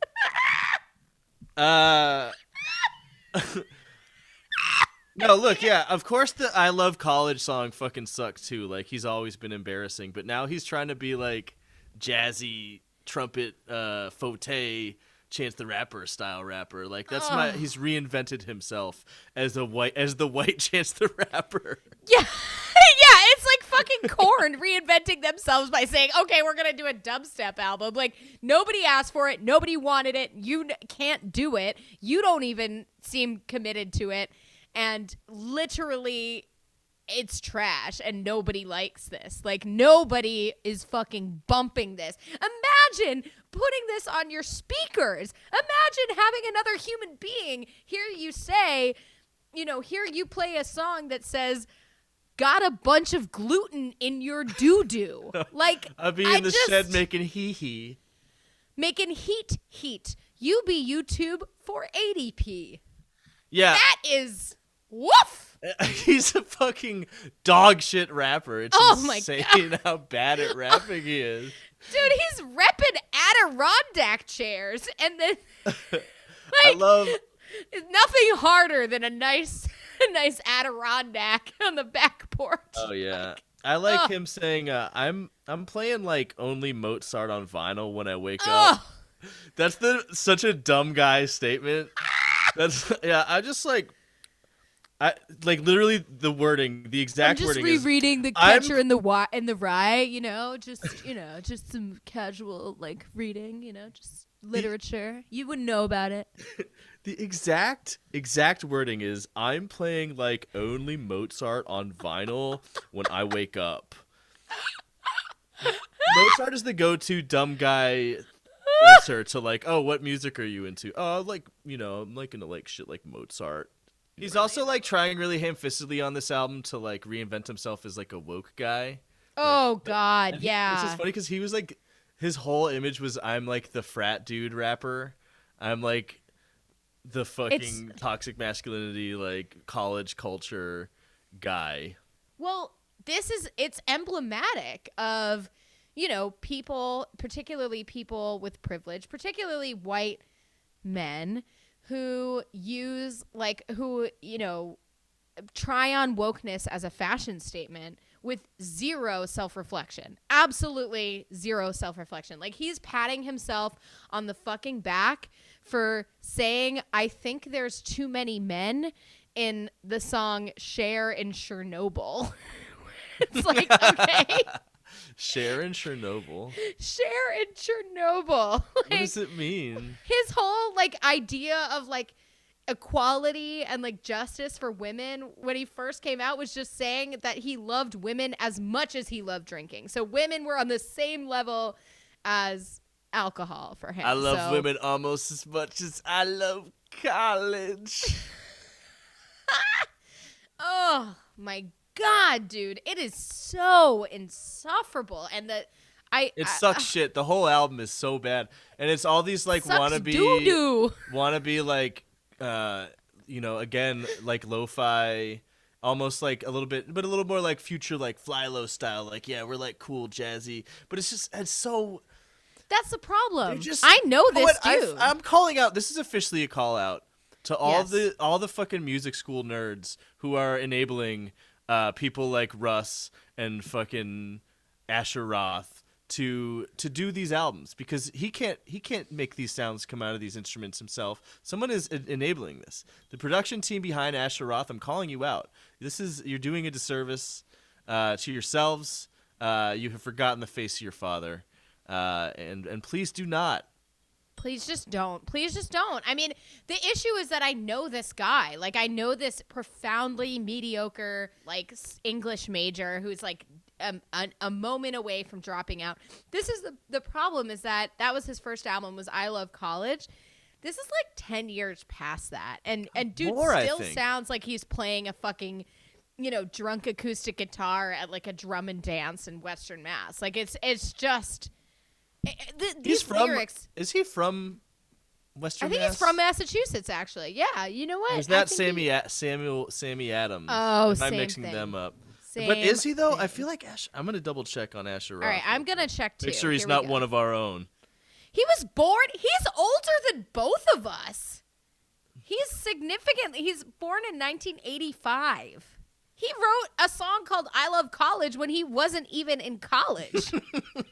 What a fucking loser, dude. This guy Oh my sucks. god. He's from He's Morrisville, Pennsylvania. So he's just been a dumb guy from the start, just like a dumb guy trying to be okay, smart. wait a second. Yeah, I'm just into college and shit. Actually, I go to one, so. It's so bad. He's not from Massachusetts. We cannot claim him. Thank God. Listen, my flow is some stoicness. A poet that coexists with the holiest. Coincidences. Gritters will finish. What does that mean? Make sure I finish my sentences. Dementia is no friend of the penmanship. I thank all my friends. Ain't never forgetting my friendliness. Never. His handwriting is immaculate, and But dementia is no friend of it. Of the penmanship. Dementia is no friend well, of it's the true. I penmanship. mean, you can't even draw a clock, so Oh how are you gonna do calligraphy? Should we move on to the next song? 'Cause this next one's like a I loop just that love the everyone fact talk that this about. guy fucking thought that saying that his girlfriend brought him flowers on the weekend was feminism. I don't even get it. You say it's supposed to be a pussy metaphor, but No, I only think on the I think weekends. I mean, I that was my interpretation of it, but apparently his intention was like, my girlfriend brings me flowers. I'm super woke. Get it? Oh, yeah. We flipped the script, baby. I see. I think it's soft pussy. Boy, soft boy Asher Roth. I see the game he's playing now. Yeah. Okay. Wee little Asher. Okay, let's move on because this next song is fucking insane. It is really bad. Oh my god. The name of this album is Diplo Presents Thomas Wesley, Chapter 1, Snake Oil. Every song features... Chapter 1? This is like the Mac and Me ending where it's like, we'll be back. It's like, no, you won't, dude. This is Chapter 1 and done. Like, nobody is asking for Chapter 2. I think this is an opening chapter of a dark period in American music that I think that this... song and album is a harbinger of. This album is like it's an arcane text that forsoothes.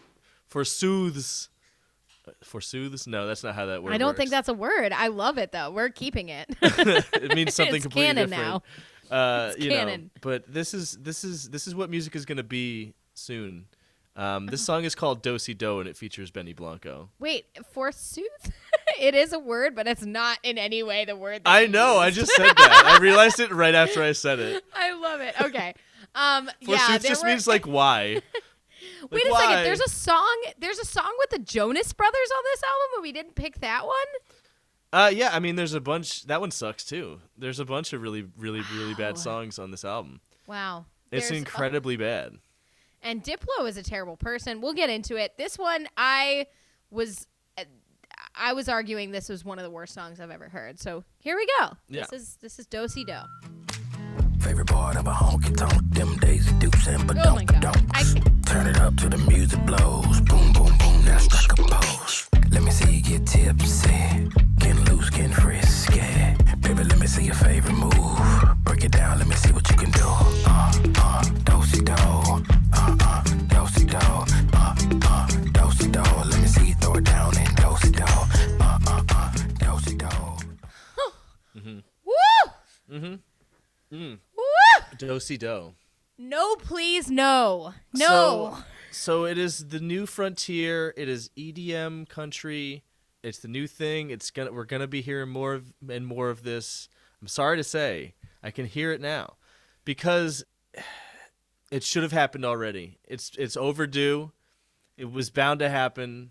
This is like this was already in the tarot cards, and now it's the tower. It's the tower.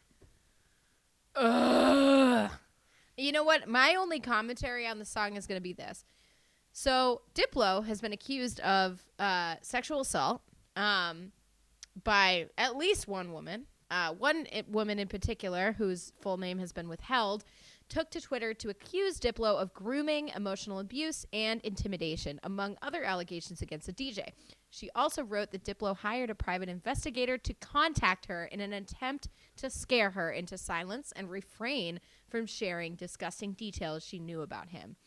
According to a report published by the Daily Beast, the woman's attorney, Lisa Bloom, alleges the plaintiff also tried to block Diplo from distributing revenge porn that was designed to humiliate her and to scare other women out of coming forward. The woman went on to formally file a request for a restraining order in the Los Angeles Superior Court on November 16th, 2020, and the hearing is scheduled for early December.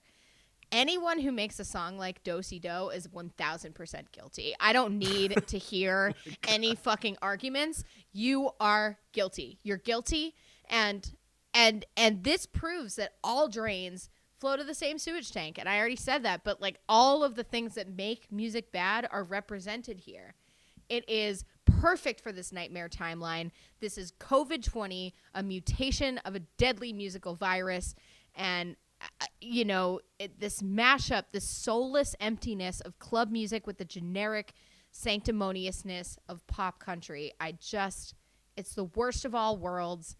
It is horrific. It's horrific. There are literally songs in this album that sound like exactly like every fucking song that Diplo has been doing for the last decade. that same shit you've been hearing, where the beat goes do, and then comes back in, and there's like a burp, burp, burp, burp, burp, burp, burp, like one of his like beepy noises. But this time the beeps, this time they're fiddles, and that's the future of music. Oh. I didn't know that about Diplo, but I'm not surprised. I mean, it's a toxic scene. I did know, MIA has been talking shit about him for a long time since their relationship. So MIA is a hot mess too, but I know, but I trust her over Diplo. I mean, right. Diplo is a piece of shit. I mean, I will say, like, Diplo and Major Lazer had all those collaborations in, like, I guess the early, like, aughts. Was that when that was? That were pretty cool at a point. I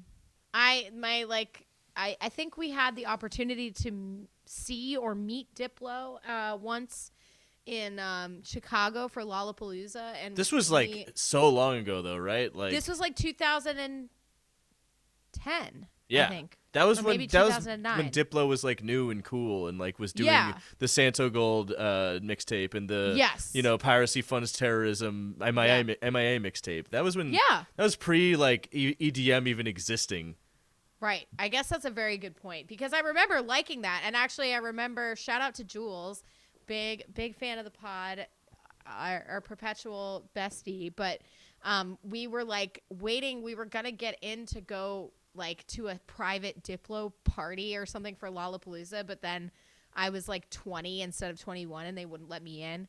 And Julia at that point was like really idolized Diplo and really looked up to Diplo and was making, all of our beats for our music. And a lot of it was inspired by some of the shit he was doing with MIA and Santa Gold. And she had the opportunity to go in because she was older, but she decided to stay with me, and we hung out in Chicago instead. And honestly, the right call. Fuck this dude. Yeah. So fucking hard. What a piece of shit. This is some of the worst music I've ever heard in my fucking life, dude. And he's a terrible, monstrous abuser. So, fuck him. Ugh. I'm getting so angry. I don't know if you can tell, Stoppies. I'm getting so angry now. Oh, we still got two more, and like I know. There's a lot with these couple. Let's just all right. Let's do it. Let's do the next one. Okay, this next one. I feel like I'm glitching out. This next one is Justin Bieber, I guess. That's all we gotta say. It's Justin Bieber. Justin Bieber's first appearance on Make It Stop. Shocking. Honestly, why? First time we've ever talked about him. Yeah. Definitely first time we've ever covered his music. Yeah. For me, I've just always kind of thought Justin Bieber's an easy target. Justin Bieber's, he's like a pop star for children. Like, what's the point of even diving into that? That's always been sort of my my thoughts on Justin Bieber. But this latest album changes, man. It changed you. It's notably bad. It has to be discussed. We can ignore Justin Bieber no longer. Justin Bieber, it turns out, does suck really bad. Justin Bieber, maybe I should have been paying more attention to for my Bad Music podcast, because his music, it turns out, fucking blows shit. I hate it. This album is the same tempo and timbre the entire time. It's another chill lo-fi beats to study to, but the way this guy sings. Anyway, this song also features Lil Dicky. Exactly. And that's the issue that I have, is I don't know which to pick, because Justin Bieber is terrible, but somehow, in my opinion, Lil Dicky is still worse. And, if you want to hear us go off on fucking Lil Dicky, you should check out that episode. I think it's one of our best, to be honest. But I don't know which clip to pick. What do you feel is correct? We can do a little bit of both, right? We can do half. Okay. Half yeah, and we'll half do to a little splice bit of them both. Together. We'll do a little bit of both. I think we should. So this whole song, it's called Running Over, and the whole concept, the big, deep, profound metaphor is that, like, your love is running him over like a car. There's a whole bunch of that where it's just, on this album, where it's just one idea, and that's the whole song. This one is where you're getting run over by love. There's one called ETA, where literally it's just him asking, "What's your ETA?" Yeah, when are you to coming his over? girl. And actually, so this whole fucking album is, it's very much in line with The Big Day in the sense that it's the whole album is just, his version of I just had sex, except it's just I got married. I conned somebody into marrying me for the rest of my life, and that is the only thing I have to say, and I want you to know about it.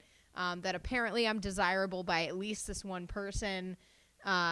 Haley, whatever the fuck. I mean, Haley Bieber. I forget what she was beforehand. I don't care enough to look it up. But yeah, this is like, it's not even just one idea. It's like 0.5 ideas. Like, okay, you're running me over like a car, and that's what love is. So here we go. This is Running Over featuring. From the beginning, it was ending. We were emotionally pending. Jeopardy, second guessing. Got all the questions to my answers. Keep running over me with your loving. I'm only right here for your consumption. Keep running over me with your loving. Looking like it's turning into something. Wednesday, it feel like a Tuesday when you met me. I remember it like it was yesterday. Believe in love. Girl, you got my hopes all up. When I left you, when I met you, I called mom and told about it. I got all up on your IG and was scrolling down for hours. I got back to 2015, then you started looking young, so I stopped. Post intercourse when you walk by. More buns than a shop, right? Hey, you wanna sleep on my crib? Let me go and get you a soft t-shirt. Here, what are our kids gonna be like? What is your skin routine like? Girl, just roll around bed with me. God, I hate him so much. He's so I bad. hate them both so fucking much, dude. Oh my God. Wednesday, it feel like a Tuesday when you met me. Wow. We were just man. emotionally pending. Jeopardy, second guessing. You don't get second guesses on Jeopardy. Sorry. No. Sorry, Beebs. Oh man. Wow. Keep running over me with your lovin'. I'm only right here for your consumption. These are like train lyrics. I know. It's I mean, literally, he's the train of pop. He is, yeah. I mean, he's right here for our consumption and always has been. Like, he's been gestated for our consumption. Like, this is what happens when the American media empire is the closest thing to parenting you get. Then you made me laugh with personality. This is the first woman you've ever met that has a personality? One that When makes you him said- laugh with it. When you said goodbye, that was a tragedy.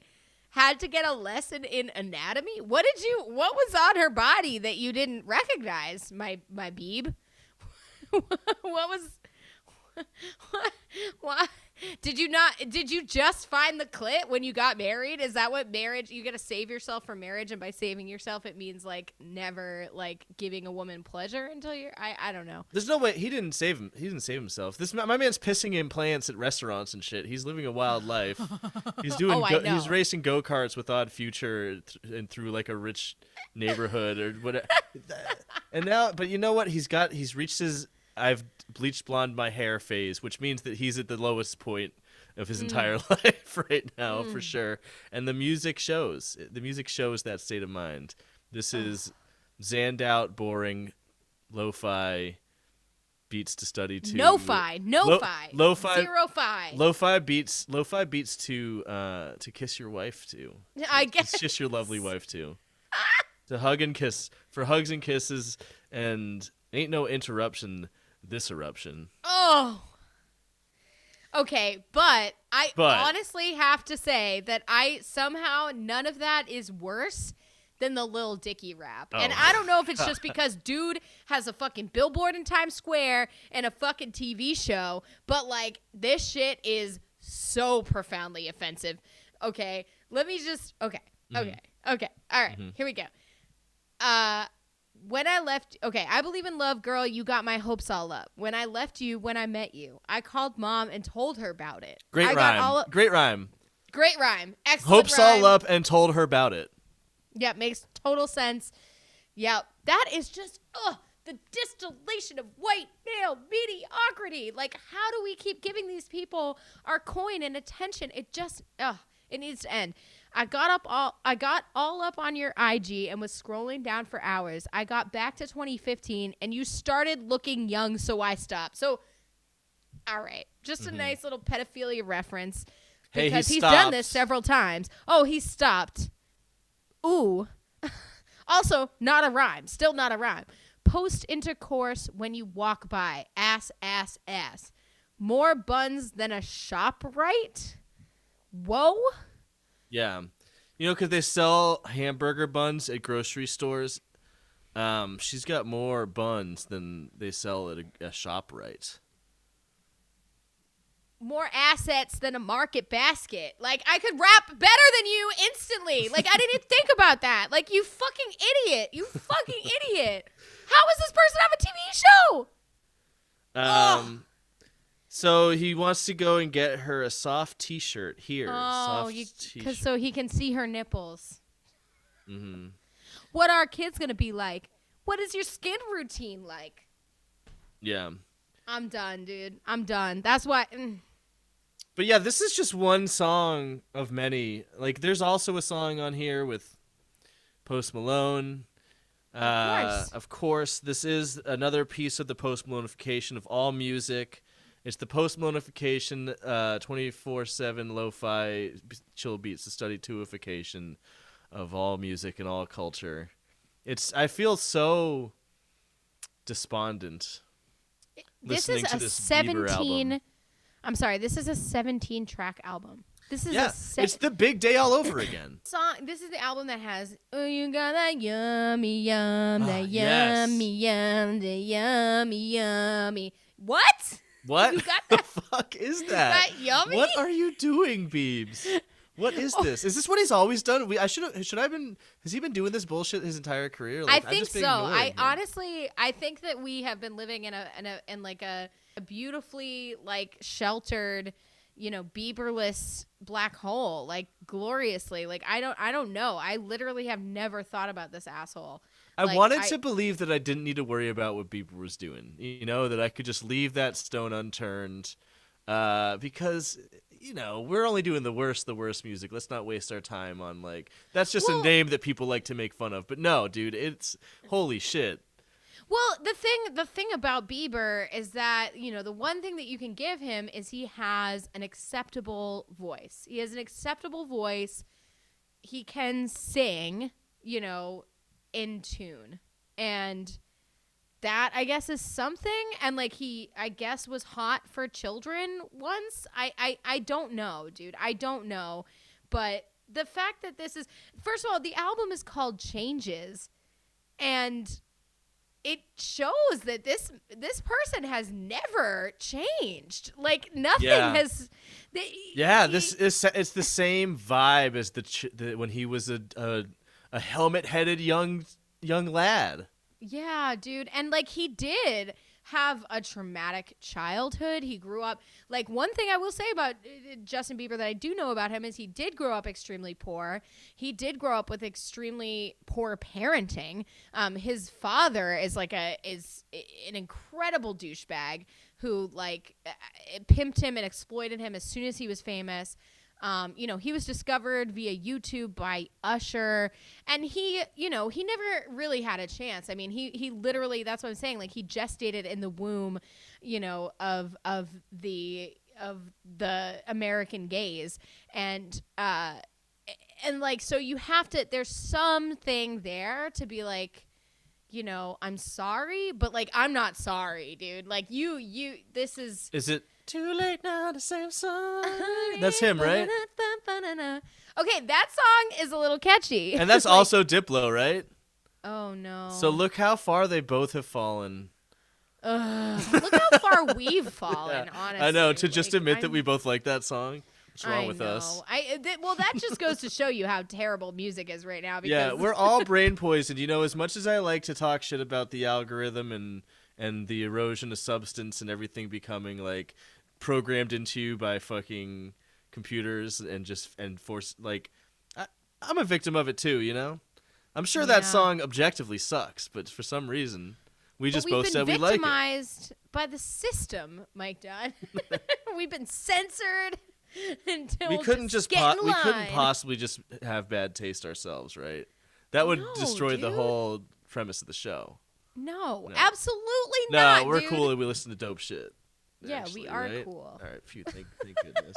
We are at the very least more relevant than like at least half of the bands on this list or artists on this list. Yeah, for sure. I mean, certainly, I really hope it's not a hot take. That I'm not brain poisoned to think that no, you are Justin not, Bieber is dude. dog shit and that the music is like cultureless and substanceless and like just nose diving into just it's the same thing that's happening to comedy right now. I feel like just all art forms are just fucking dying. The Joey Diazification of the Joe Rogification of culture of what's funny. I mean, what's the deal with SJWs? Like I can't.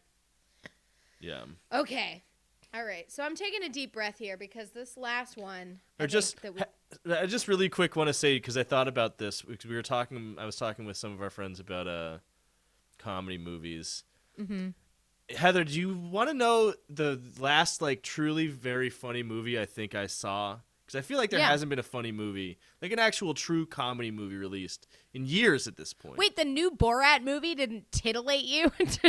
You know, I didn't watch it. Maybe I didn't heard watch it was the new terrible. Borat. I heard it was terrible. Truly the last, and I think this is sad but true. I last honestly feel really like we funny should comedy count down. movie. I feel like we should count down because I feel like we maybe have the same answer. All right. 3, 2, 1. Neighbors Anchorman. 2. It was when I saw Neighbors 2 with you. Wow. That was the last funny movie. I put it back to Anchorman. Wow, that's dark if there hasn't been a funny movie in like 17 Honestly? years. I can't even tell you a single scene from Neighbors 2. I barely remember it. We saw it together? Did we go to a theater to see that? Yes. Wow. Beats me. Was Zac Efron? Yeah, no, I remember. I do vaguely remember. But I think the first one was funny and then the second one was pretty lackluster. But yeah. I never saw so the when first was that? one. When did that come out? 2000 who cares? I mean, 2013? Yeah, I 14? think so. Yeah, that was the last funny movie. I mean, and we could just be out of touch millennial dickwads. I mean, for sure. Like, tell us. I don't think we are. Name a funny movie from the last 3 years. A comedy movie. A straight up comedy movie that's not some like sad movie, dark comedy thing. I literally have nothing. There are none. I don't know. We're getting off topic here. I think this we're just is very off topic, but it is a statement on culture. I mean, it's 1,000%. Like, okay, even if I just go for the best comedy films in the last 5 years, what I see is The Big Sick. Not that funny. Wasn't funny. Not a comedy. That wasn't funny at all. Sad. I didn't see Booksmart. Not funny. I bet it's not funny. Spider-Man Into the Spider-Verse, great movie. Great movie, not a comedy. Not funny. Not funny, not a comedy. Love, Simon, not funny, No. dude. No, that's just like a slice of life. None of these are good. It's wild. You're absolutely right. And I like Deadpool, I guess. Like, no. Action. Inherent Vice, That's an action movie with some jokes. Exactly. Inherent dude. Vice is a funny They book. put Thor on this list? Oh my god. The Lego movie? Like, that's what we have here? That's what our options Honestly, are? you know what? Lego Movie, probably the funniest movie of the last 5 years. Paddington 2? But it's not a comedy. Again, it's a children's movie. Paddington 2 is number 5 on this Collider list. Also, this goes to show that criticism is completely dead. Like, there's no hope. Yeah. It Bridesmaids from 2011. Yeah, that one was funny. I think that predates Neighbors 2, though. I know. Oh my god. Okay, so the point you were making is that culture Culture's dead. It sucks now. It's dead. It's everything sucks. There's no.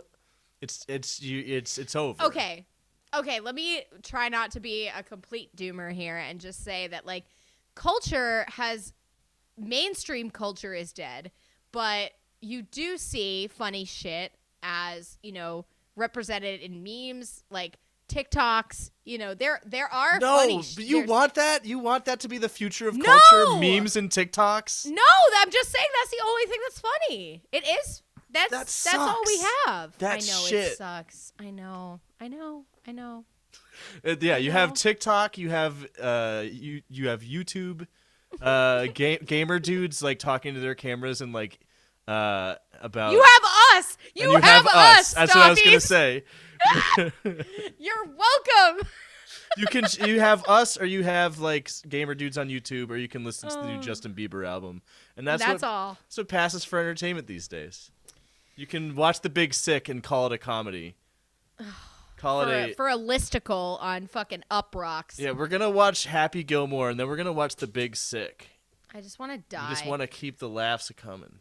All right, we need to end this, and this is it's a brutal note to end on, and this one was really tough because, honestly, we didn't want to give this person any fucking airtime. It's not that we don't want to analyze it, it's just that this person and this album is so fucking toxic. It's like 50 minutes of just straight gaslighting. It is abusive. It is profoundly evil. I mean, it's disgusting, and it really transcends all of the other trends that we talked about. I mean, this is just it is still a distillation of all the worst elements of the society we live in, and it's indefensible. It's inexcusable. It's horrific, and the song that we're choosing. I mean, there's plenty of songs on this album. All of them are terrible. The entire conceit of the album is atrocious. But we are going to give the worst album of the year and the worst song, the only superlative that this person ever deserves. And I hope that they are, perpetually fading into irrelevancy and that nobody ever speaks about them ever again after today. But this is God, it's so awful. Please don't stream this. Please don't listen to this. Please don't even share your opinions on this. I would rather this just die.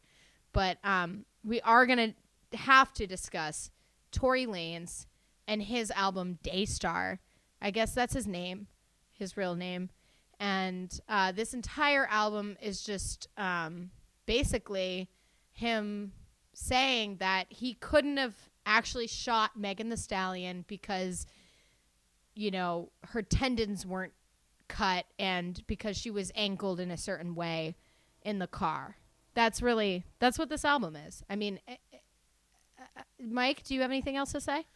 I want to say that we talked a lot about whether or not we were going to include this, whether we should consider the number one worst, because truly what makes this awful is beyond the music itself. It's the intent behind it, that instead of apologizing or sinking into the shadows for a while until the press forgets about it in a few months, everyone else who is abusive does, and it works half the time still somehow.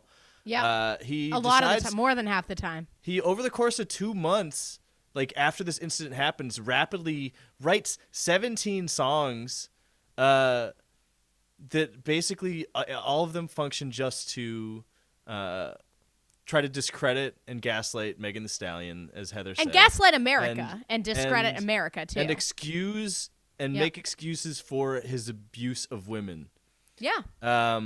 So I also want to say, on top of that, this is the first, I've always sort of, just like Bieber, kind of left Tory Lanez alone for his music. I always thought his music was whatever.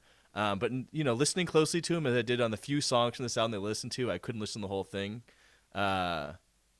His music is also dog shit. He sounds like he also sucks.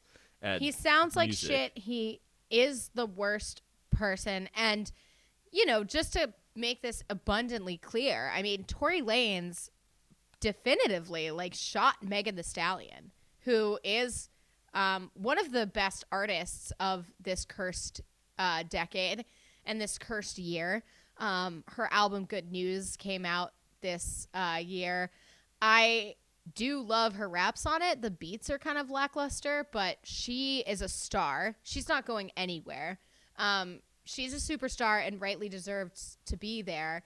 And meanwhile, this fucking washed up has-been, trash monster literally shot her. And there's a restraining order against him. As she's getting out of the car because they're having an argument, he fires a fucking gun at her. And shoots her in the foot.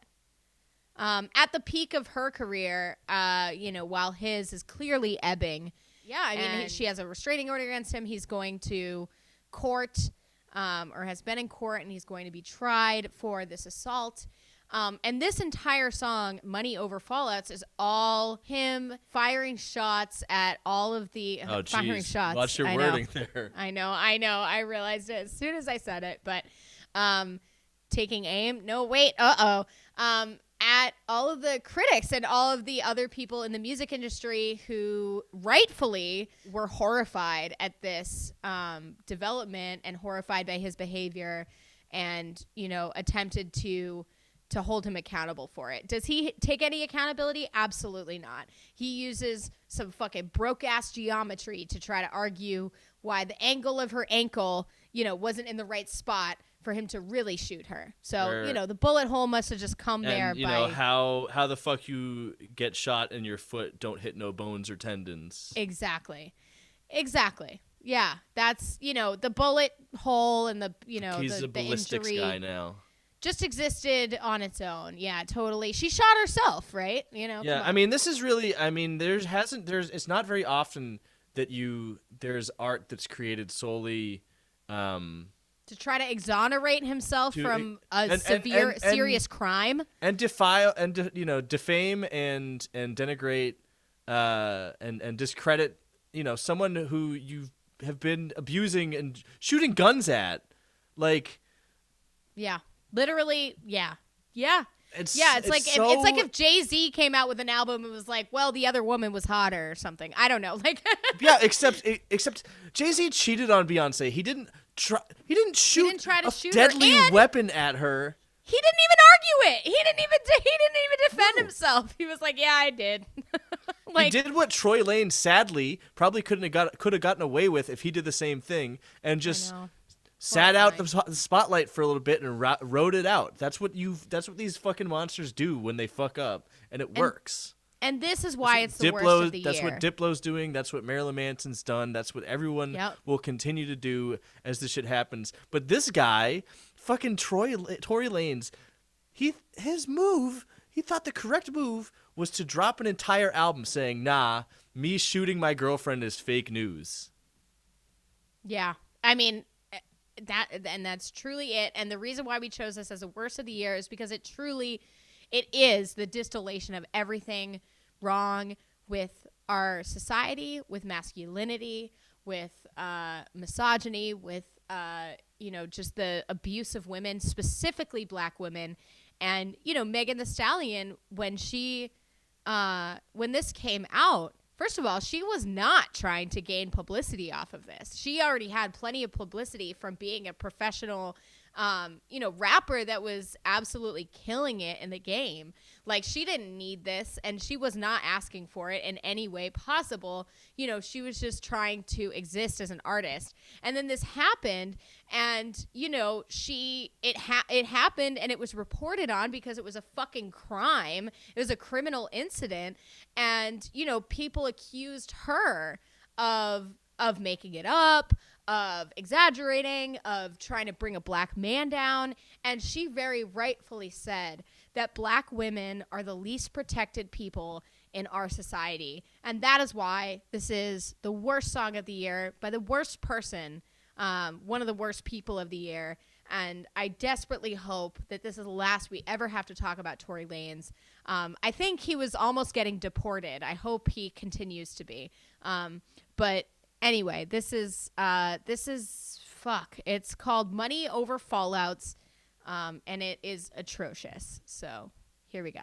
I see how they teaming up, watching it, I'm calculating. Gotta keep it quiet, I can't jeopardize the outcome waiting. Seeing certain niggas hating like, how this nigga hating? I done gave these people so much features, made these niggas famous. They was on the block entertainment. I was on that Spotify like 30 million monthly listeners. I'm fucking going crazy, and my fans support me brazen. Everything I do is for you, I promise I'll be on it daily. I got nothing but love to spread, but niggas hate me. Hurt my heart to see them Twitter fingers come from Kaylani's and Cash Page, but I flip the switch. He was really the person who got shot, you know? He got shot right in the heart by Kehlani and Cash Page, you know, for saying that he was a bad person for shooting Megan Thee Stallion. It's really him that's the victim here. Did you know that? Well, he's saying that her team is framing him up. That's his defense. Mm-hmm. It's just, you know what? It's just a scam. It's not even. We shouldn't even pay any mind to the argument that he's making because it's not a good faith argument. It's a 17-song scam swindle to try to convince the public of an obvious unreality.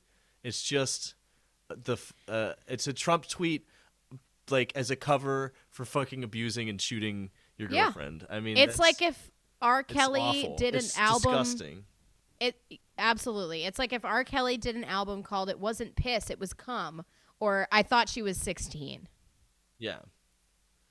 It's like, it's just a nightmare that, you know, Megan Thee Stallion, who is an incredible rapper, who is at the top of her game, like this is something that she not had to deal with like physically, but then she had to deal with it, you know, as her career was skyrocketing, she had to deal with this bullshit. And you know, and this is why we didn't know where to put this album. You know, this is something that there's an article in Complex, Andre G, who wrote this article about this album, and you know, said specifically, you know, that this was what was the phrase that you had pulled out, Mike Dunn?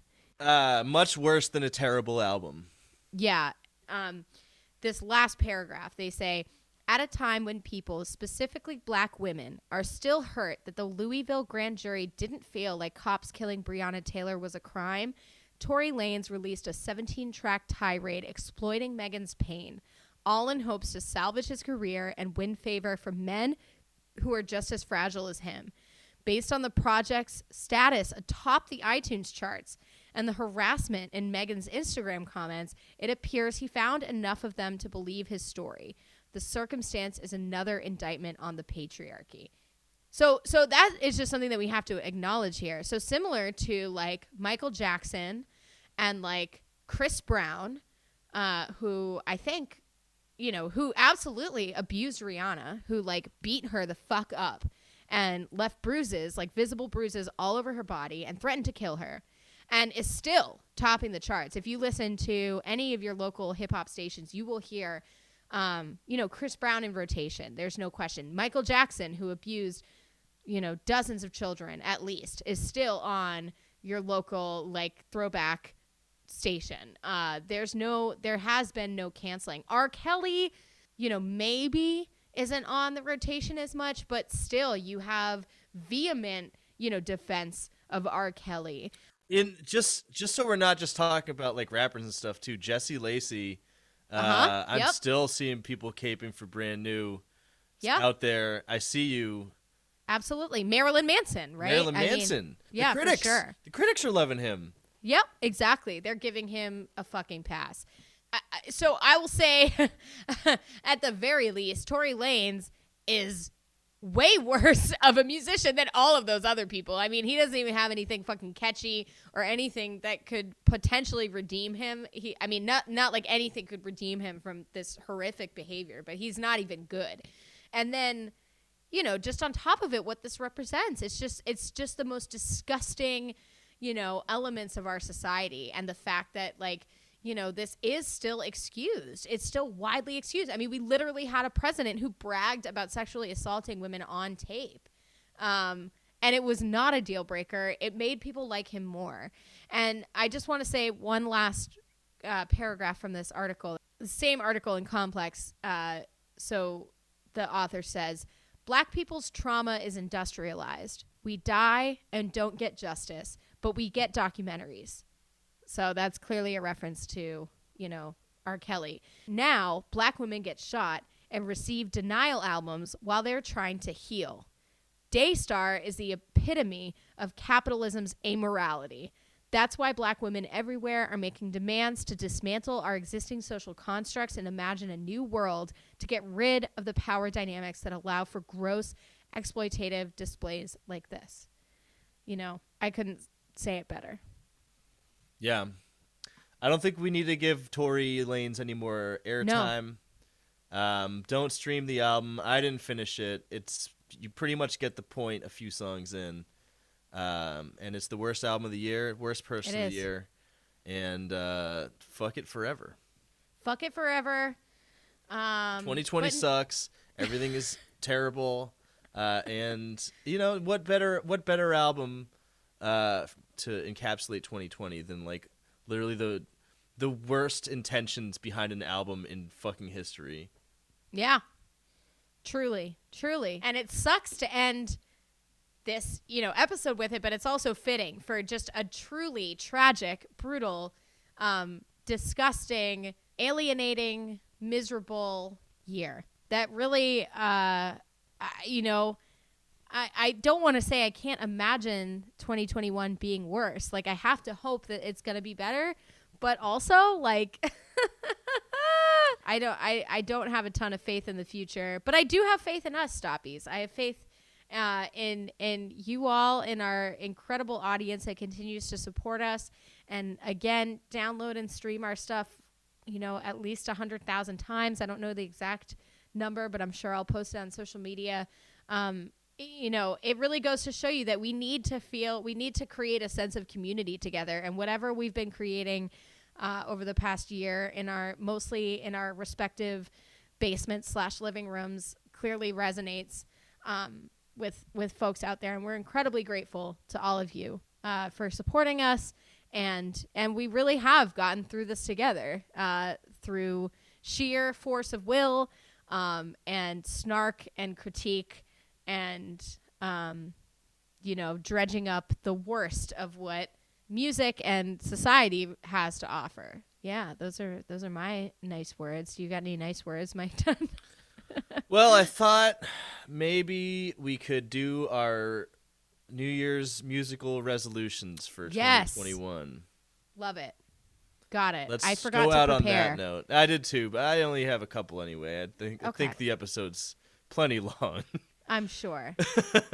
I think, oh man, I'm not even going to do bummer resolutions, aren't I? All right, well, I at least got to say this one off the bat to the bands in the scene in 2021. If you've been itching to play shows, like I have, don't rush back before it's safe. Don't leave your, immunocompromised and disabled friends in the scene out to dry and put them at risk. Yeah. Just wait it out. We'll get back we'll get back at it soon. Even if there's no venues left, which there probably won't be, we'll figure something out. Let's resolve to figure out a way to do it, but you got to wait till it's safe. Okay. My musical resolution is I'm just extremely excited to go to shows again. I'm like more excited than I've ever been, and I'm not somebody who ever like shied away from going to a show, but I want to go to all the grimy basements. I want to go to all the backyards. I want to go to all the festivals. I'm extremely excited. And one thing I'm really excited about is like, I think that in particular, there's a new wave of ska music that is fucking. No. I'm so sorry, Mike Dunn, but I'm not. No, but it's so great because you resolved for this to happen last year. I did, and it's happening. It's happening. Ska has gotten back to its anti-racist roots.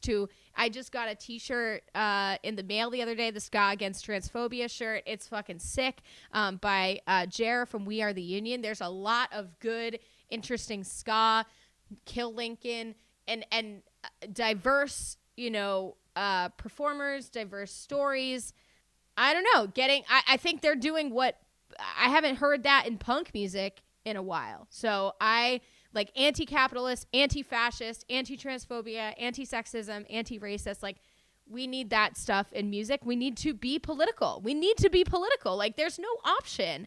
You can't opt out. If you're opting out, then you are consenting. And I am very proud that ska music has emerged in 2020 as one of the only genres that I feel is doing that. So that's my musical resolution, is to go to a fuck ton of fun, new ska shows in 2021. Well, similar to that, I want to say I resolve, this year I lost a close friend, and longtime bandmate, Chris Simmons, and before he passed, we had been talking, about getting the band back together. So we want to do that. We want to do Blame Shifters again.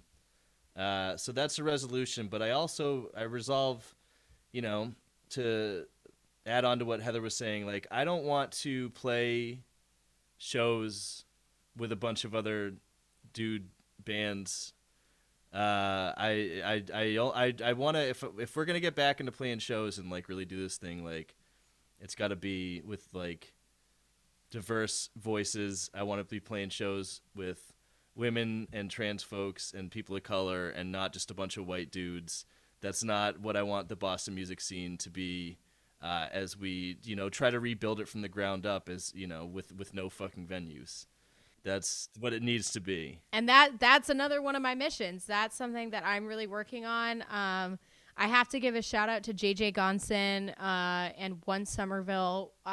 Probably one of the most painful blows of this entire COVID pandemic nightmare is the loss of Once in Somerville, which was really a home for me personally, for my creative endeavors, but just for people in the local music scene. But my personal mission is to help them reopen and to work on supporting them as they search for new space. And I do believe that there's gonna be a really hard gap where, we are going to need to reestablish and rebuild. But I do think that if anything, this pandemic has really fucking hammered home to so many people that I know and certainly myself, how critical local arts and music are and how important it is to fight for them. And so, that's my biggest, other resolution besides going to all the shows, supporting all the local artists, is to put my weight towards rebuilding. We are going to rebuild it, and who knows the form that it'll take, but we have no other option. So I am looking forward to being involved in that process. Amen. That's all we can say. Happy fucking New Year. Ugh. Should all bad music be forgotten? Wait, we need to do our sign off. You can find Make It Stop at makeitstoppodcast.com or find us on Twitter, Facebook, and Instagram at Make It Stopcast. We are creating a Patreon. We will have more information about that in the new year, but we really encourage you to send us your suggestions for albums that we have not skewered. We are looking to get patrons to sponsor and support us. And you guys will get exclusive rights to be able to torture us. So that's some sort of kinky shit. I don't know. Is I'm consenting, so that's fine. But we're going to have more information about that coming soon. But in the meantime, definitely send us your suggestions. Send us your 5-star reviews. We'll read them on the show. We really appreciate it. And share the show with your friends if you enjoy this. At the beginning I said, God help you for listening to this. At this point, I'm really proud of what we have created and what we will continue to create, because badness, unfortunately, is not going anywhere, but at least, we can make fun of it together and laugh together. Yeah. That's all we can do. So we'll see you next year, Stoppies. Bye. The Make It Stop podcast is produced, recorded, and edited by Heather McCormick. It is affiliated with the Boston Free Radio Podcast Network at bostonfreeradio.com and with Somerville Media Center, based out of Somerville, Massachusetts. The music used for our intro was produced by Patrick Ahern. Thanks for listening. It's NFL draft season, and that means it's time to start thinking about fantasy football.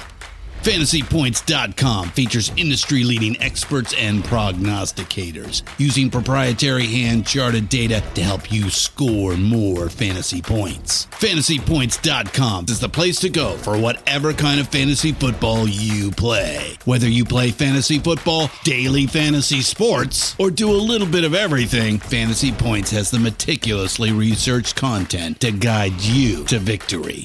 And why wait for the fall? Fantasy Points also covers the new spring football league, the UFL. Join the guru, John Hansen, Scott Barrett, Joe Dolan, and other massive names in the fantasy football universe with an exclusive offer. Use code Pantheon for 15% off any Fantasy Points package, including the all-in package, with access to every article, tool, and data nugget that Fantasy Points has to offer. That's FantasyPoints.com and code Pantheon for 15% off at Fantasy Points. FantasyPoints.com. Code Pantheon. Score more fantasy points.